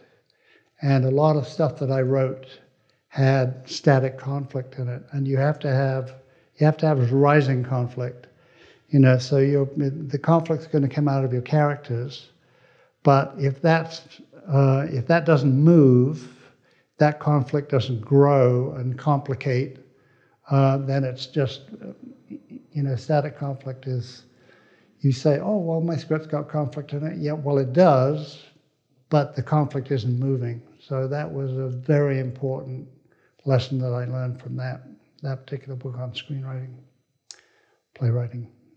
Were there parts then that you went back in and said, yes, there might be an argument scene here, but it's not moving the story forward? How can I? You mean on a specific script that I? For Lost Fair. Mm-hmm. Oh, for Lost Fair. So I think I wrote Lost Fair more instinctually than, I think you kind of internalize the rules that you learn. And, I will look at a script and I get to page 30 and I say, well, have I got to the first turning point? Or, I'll read 10 pages and say, do I know really what's going on here? Have I been set in motion? But I think when I'm writing myself, I try not to use those rules. I will come back and look at it after I've done the writing work. But I try to let the rules kind of like be part of the language that's working in the background rather than try to follow them as I'm writing, and I try to write from the heart. as as the process of actually putting the words down on paper. The other thing I find about writing is that I find the muse does not visit me until I'm in the act of typing. And, I can go on, it's fine, I can go on a hike and I can think about the characters and, but nothing creative really happens until I'm actually physically in the act of writing. That's just, I don't know if that's true for anybody else, but it's true for me. So did you set times for yourselves? I mean, if she's sending you one draft or different notes or different things, is there a specific time you're working on it? You mean time of day? Yeah, like a time of day, place. Did you really have to hunker down and say, I need to be more disciplined because now this isn't just someone's script, it's also their life and their life story? I don't know. I think writing is like painting for me. I get completely lost in it. So for me, there's not a particular time of day. I don't have to, some people like to write late at night because the internal edit gets smoothed out. I don't know whether it's because they've had a couple of drinks or not, but some people like to write then. But for me, there's no time of day, there's no place. It's completely... the energy and the love of the project is what drives me to it. So it's never a chore to come and sit down. It's, oh, where was I? It's like, for me, it's just an innate energy that happens.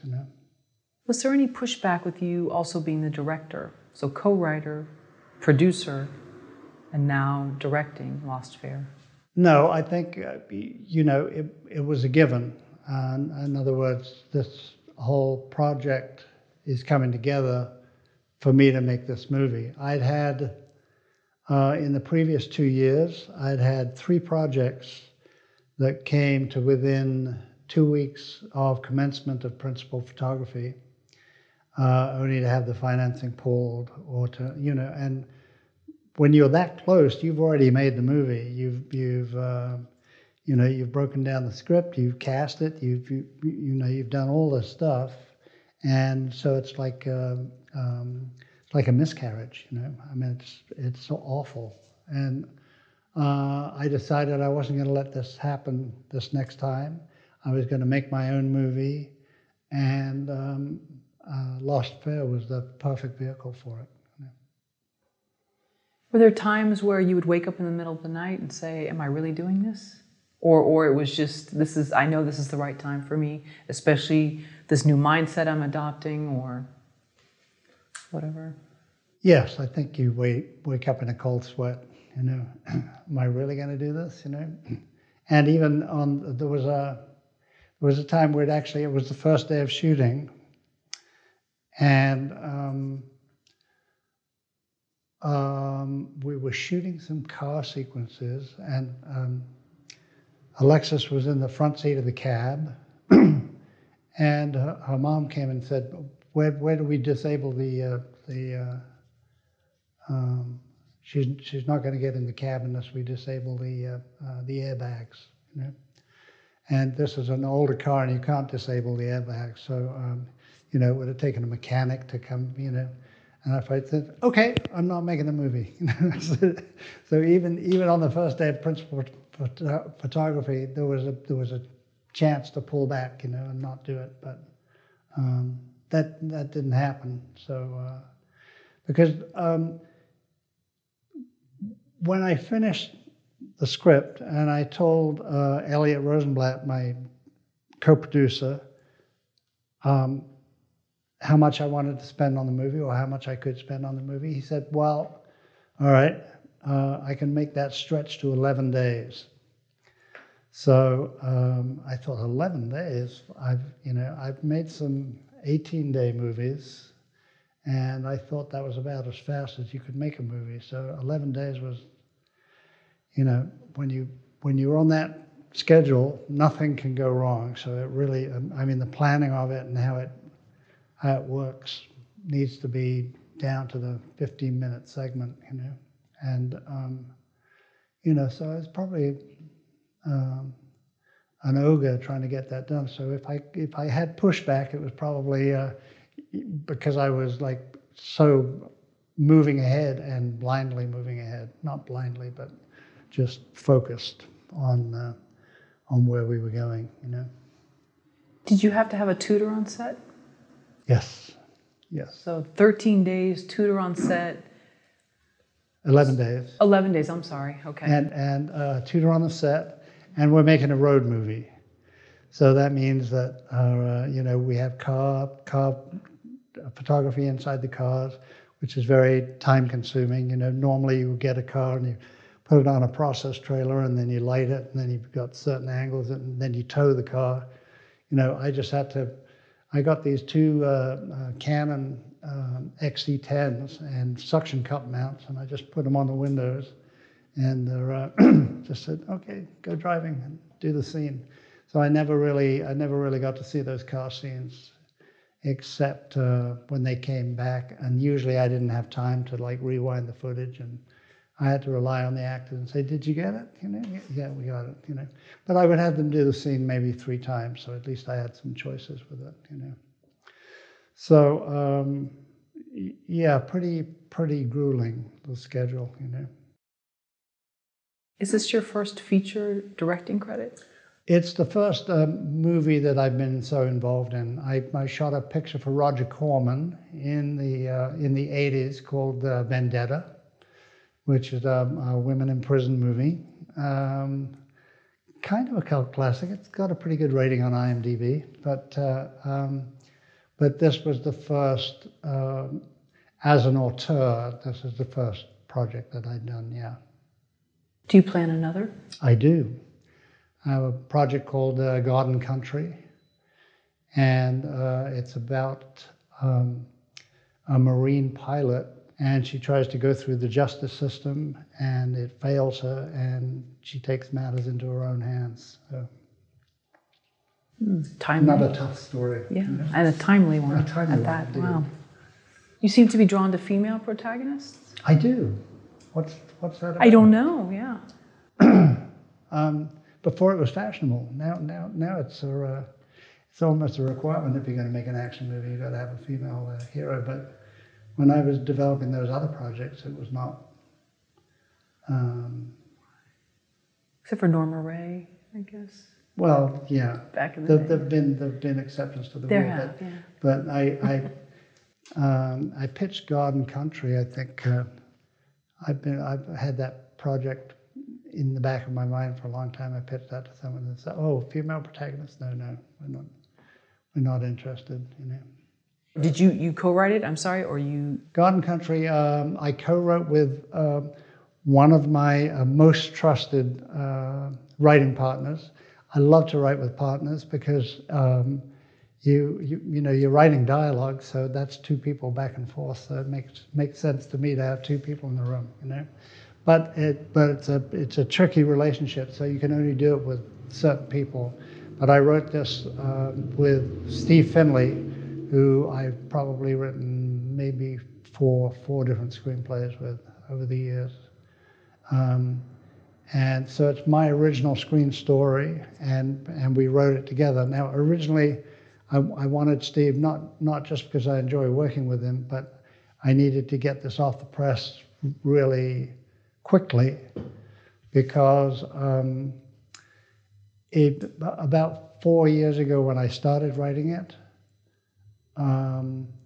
there were many documentaries about rape in the military, and I thought this is a topical subject, it's got to happen really quickly, but unfortunately that has legs, the whole situation, and it's worse now than it was when I started writing the story. You know.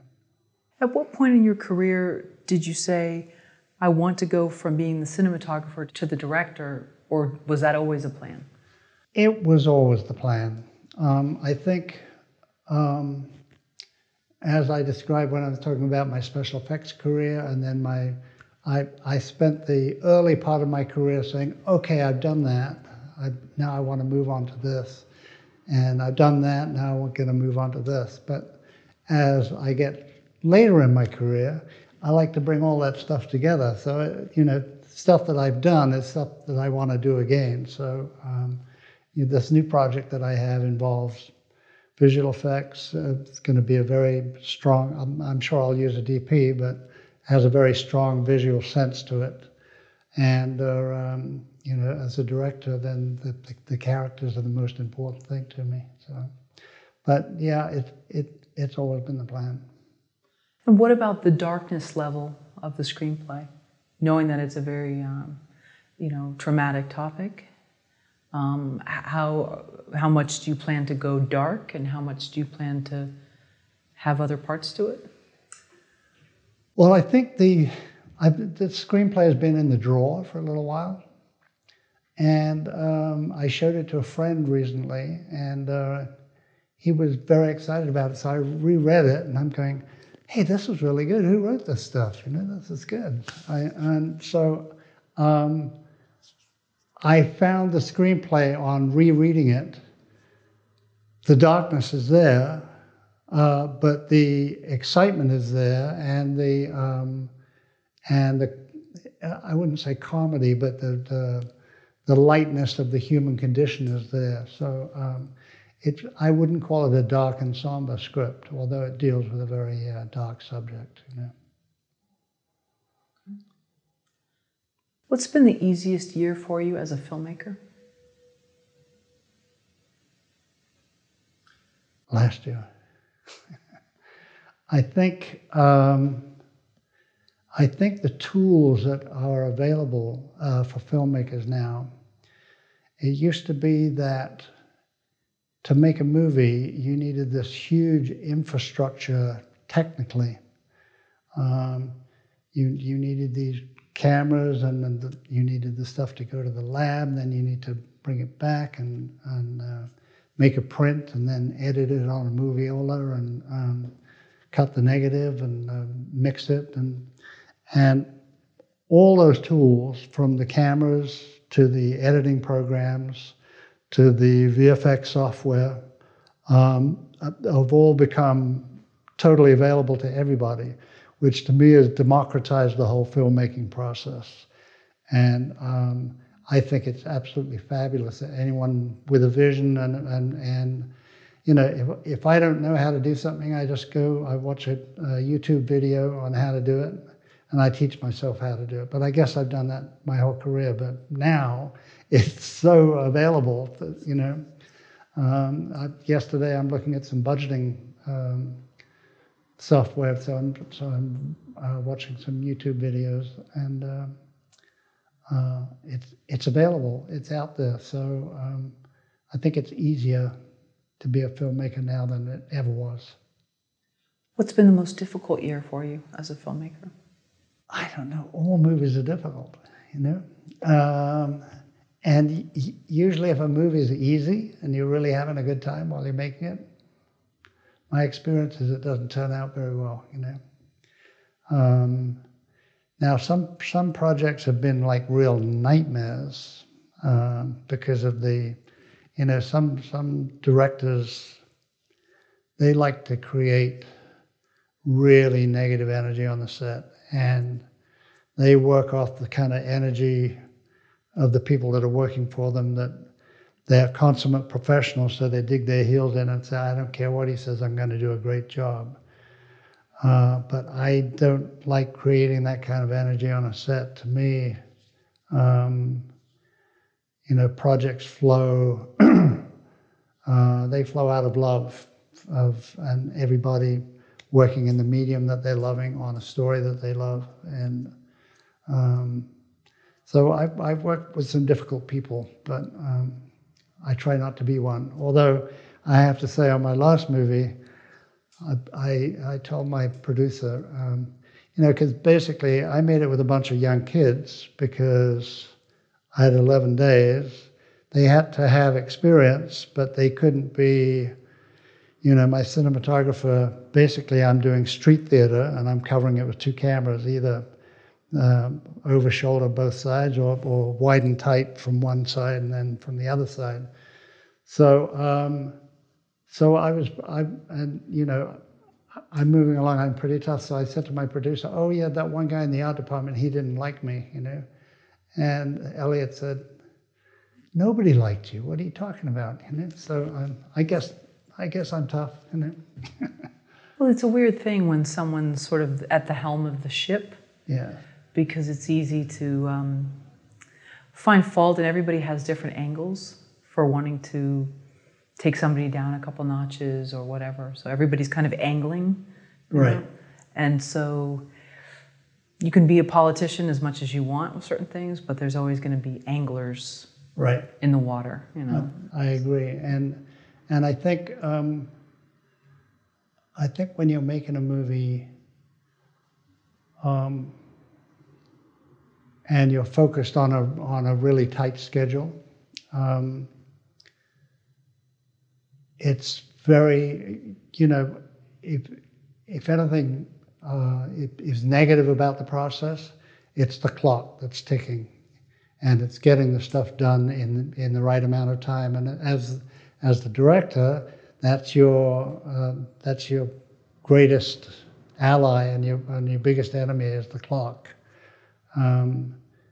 And you can't rely on, you know, I can say, well, the assistant director, he didn't move it along fast enough, or this guy didn't do this, or, you know, the buck stops with you, and you're financing it as well. So, boom, you know. I hope it's never that tough again, but it was a very lovely process as well. So, why do you think people fail in Hollywood? I think people fail because they fail to realize how tenacious you have to be, and all the rejection that you get. And this is the hardest for me to say, is like when you get that rejection, you know you're one step closer to the one person that's going to say yes, you know, and you have to go through. So it's 110-1, you know. You have to have 100 meetings and 10 people say yes and one person actually does it. So it's, I think other reasons that people fail are because I've seen a lot of directors that say, I'm the director, you know? And it's like they're not really coming from a place of knowledge and love of the material, or, you know, they're playing the director, you know. And usually when people don't really know what they're doing, they also get very insecure and therefore very mean to people because things aren't going the way they should, and they're looking to play the blame game, you know. I think another reason that I probably haven't gone further is my inability to network as well as I should. I've always found that very difficult. It's very, very hard for me to go into a room and work the room, you know. I do kind of stand in the corner and sip my cappuccino, you know. But I think if I had it to do over again, I would work on that. I also had a big problem with public speaking, which I went to Toastmasters to kind of overcome. And now I do a lot of talks at Comic-Cons and teaching different places in the industry. And that working on that has really allowed me to move forward. Have you ever thought of what your life would have been like if you hadn't had that opportunity to come to California? And you might have been sort of metaphorically banging your head to get into this closed clique? Or if I'd stayed in England and worked the system, I guess, you know, it almost seemed to me like it's whoever bought the, you know, you'd go to the bar after work and you had to buy a round of drinks for everybody, and you know, it's very, very transactional there, you know. No, I you know, even before I had the opportunity, I was always going to be in Los Angeles. My mom she'd travel around the world. Her aunts had sent her around the world before she got married, and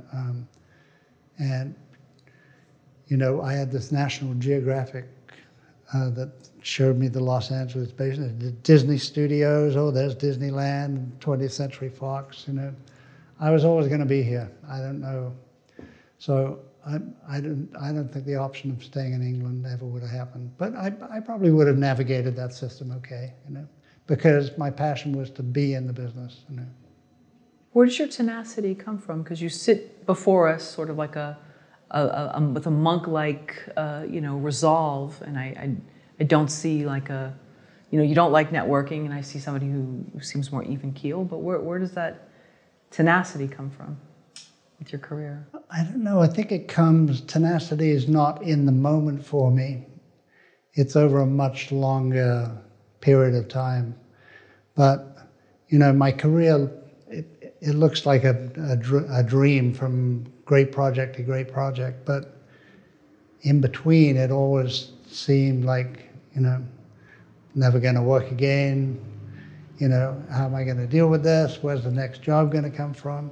You know, the good news is that the resume builds on itself. So that's a good thing. But I think it's just a slow forward movement. You know, this is where I'm going, and you never lose sight of that. But it's not like holding on tight to the moment or to any particular one thing. I mean, there are times to do that, but I think it's just a long, slow process. You know, so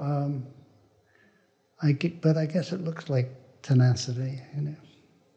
Do you see, whether from your own family or whatever, just younger people wanting things faster and not wanting to, you know, whether it's children in the business or whatever, just a certain route, whereas before you had to more take your time with it, now everybody wants to jump ahead and do something? Times have changed. Yes, I do. I think the kids today, I think they have it much harder because even though there's a lot of product being made now, the competition to get that work is much stiffer than it was when I started out. But I do also see the lack of, you know, when it doesn't come quickly, they kind of like move on to something else, you know. And I think it's only by maintaining the focus, you know, and you're going to get knocked down a whole bunch of times, but you just gotta keep going, you know. Yeah, and you saw your parents were in the industry, is that right? Or at least Yes. your dad was, yeah? Uh-huh. Yeah. My dad worked as staff at the BBC, so I didn't see the kind of competitive aspect of what I needed to go through to have a successful career. I didn't see him tackling those same problems, but I think he definitely gave me the background and the beginning of that knowledge, you know, because I would go to dailies with him, and you know, BBC shows were done half in the studio and half as filmed elements, and they would like combine them, and it was weird because the in-studio stuff was at 60 frames a second, and then they suddenly cut to this 24 frame a second, so it didn't look like the same piece of media at all. But anyway, they did that. But I would watch him. I would go filming with him. I was never in the studio with him, but he would take me on location, and you know, he would look at a strip of film and he said, every picture on there, every picture should be a perfect picture, you know. So even though it was a movie, you know, so the composition's got to be right. So he gave me this whole kind of basis, and I think his ability to work with actors, which he was really known for, you know, and he was known for really good casting. So all those things were achievable to me. It doesn't mean I was good at them when I started, but it was not an impossibility. I could see light at the end of the tunnel, you know.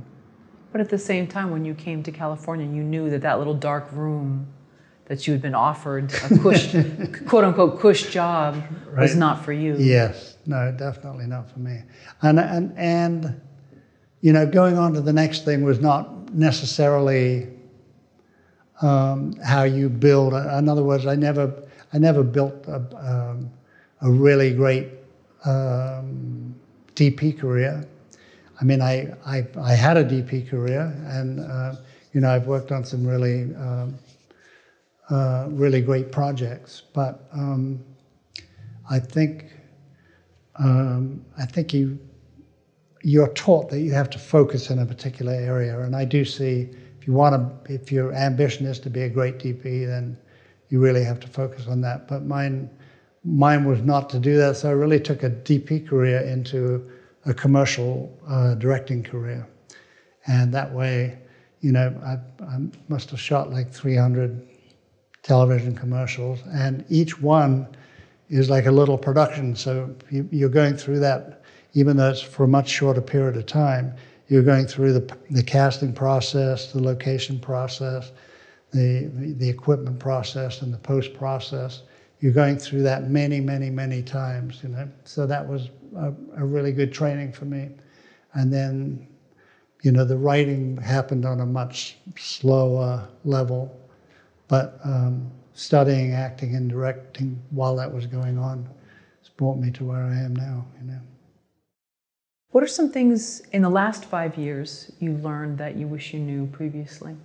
I have to say it's probably the ability to network and also to cold call companies and not really mind the rejection as much as I used to. So I think it's,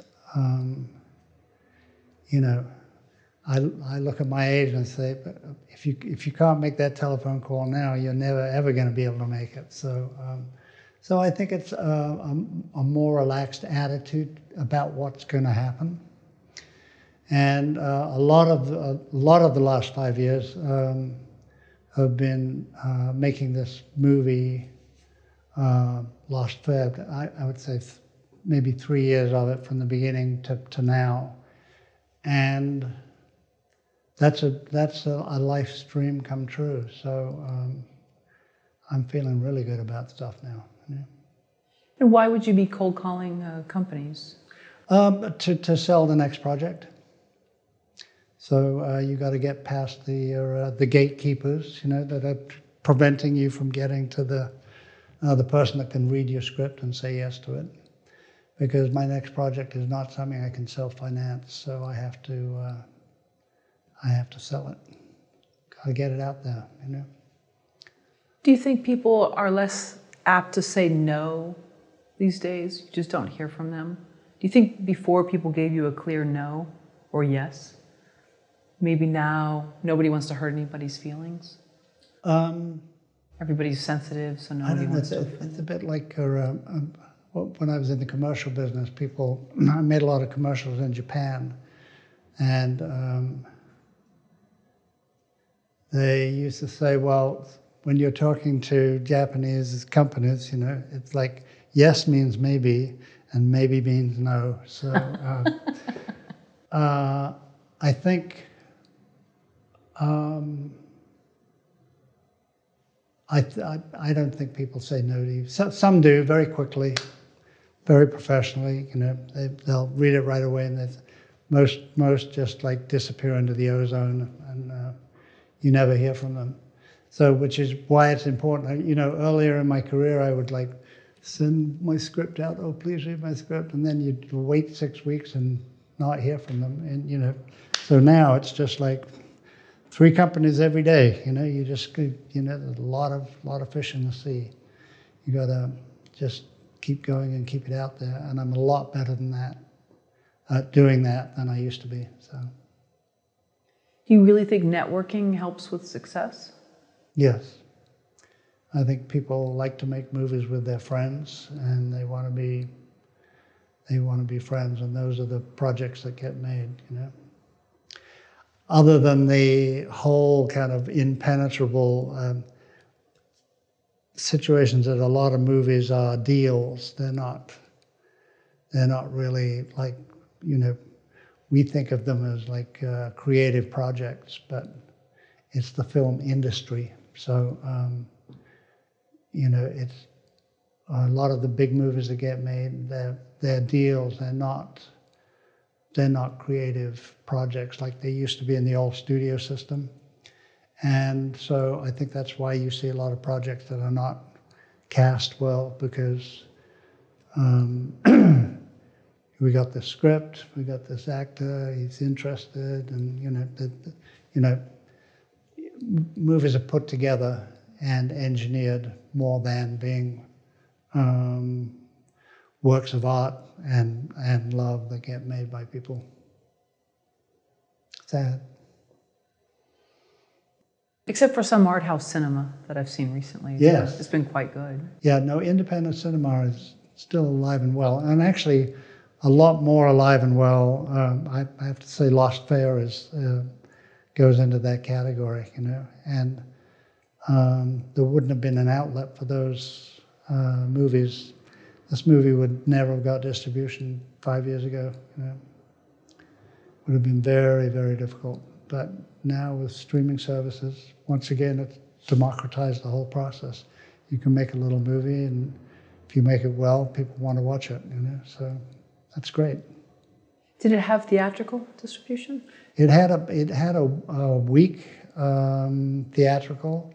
Unfortunately, it was supposed to run 3 times a day instead of once a day, and therefore it wasn't eligible for Academy consideration.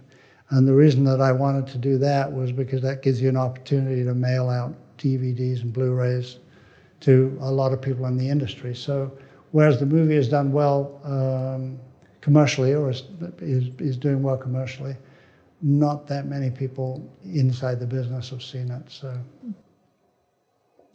that would have been nicer. So we live and learn, Tell us about the biggest success you've had in your career.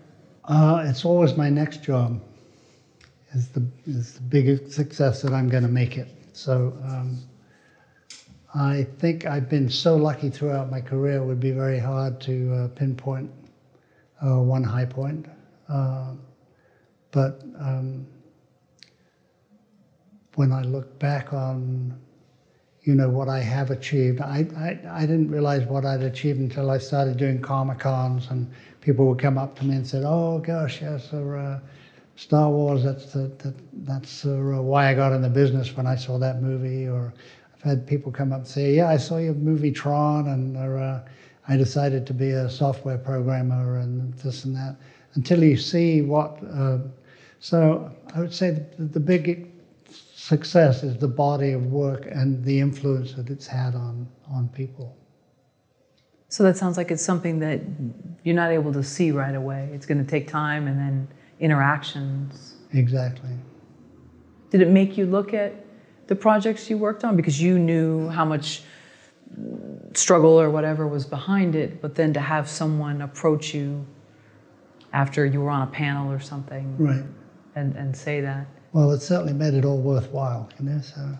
Right. Did you always know you were going to work at higher levels in the industry? I always aspired to work at higher levels. I didn't know I was going to get what I was aiming for, but I've achieved many of the things that I wanted to. And there will always be people that it's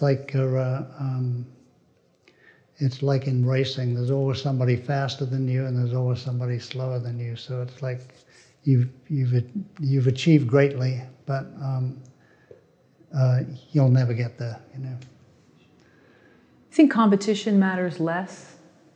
And maybe after like 35? Is there so much pressure on people to like do this by age, whatever? And it seems like it used to be 40 and now it's 30 and now it's 25. And do you think as time goes on, people let competition go? Because even if they have achieved it, they go, yeah, but was it enjoyable?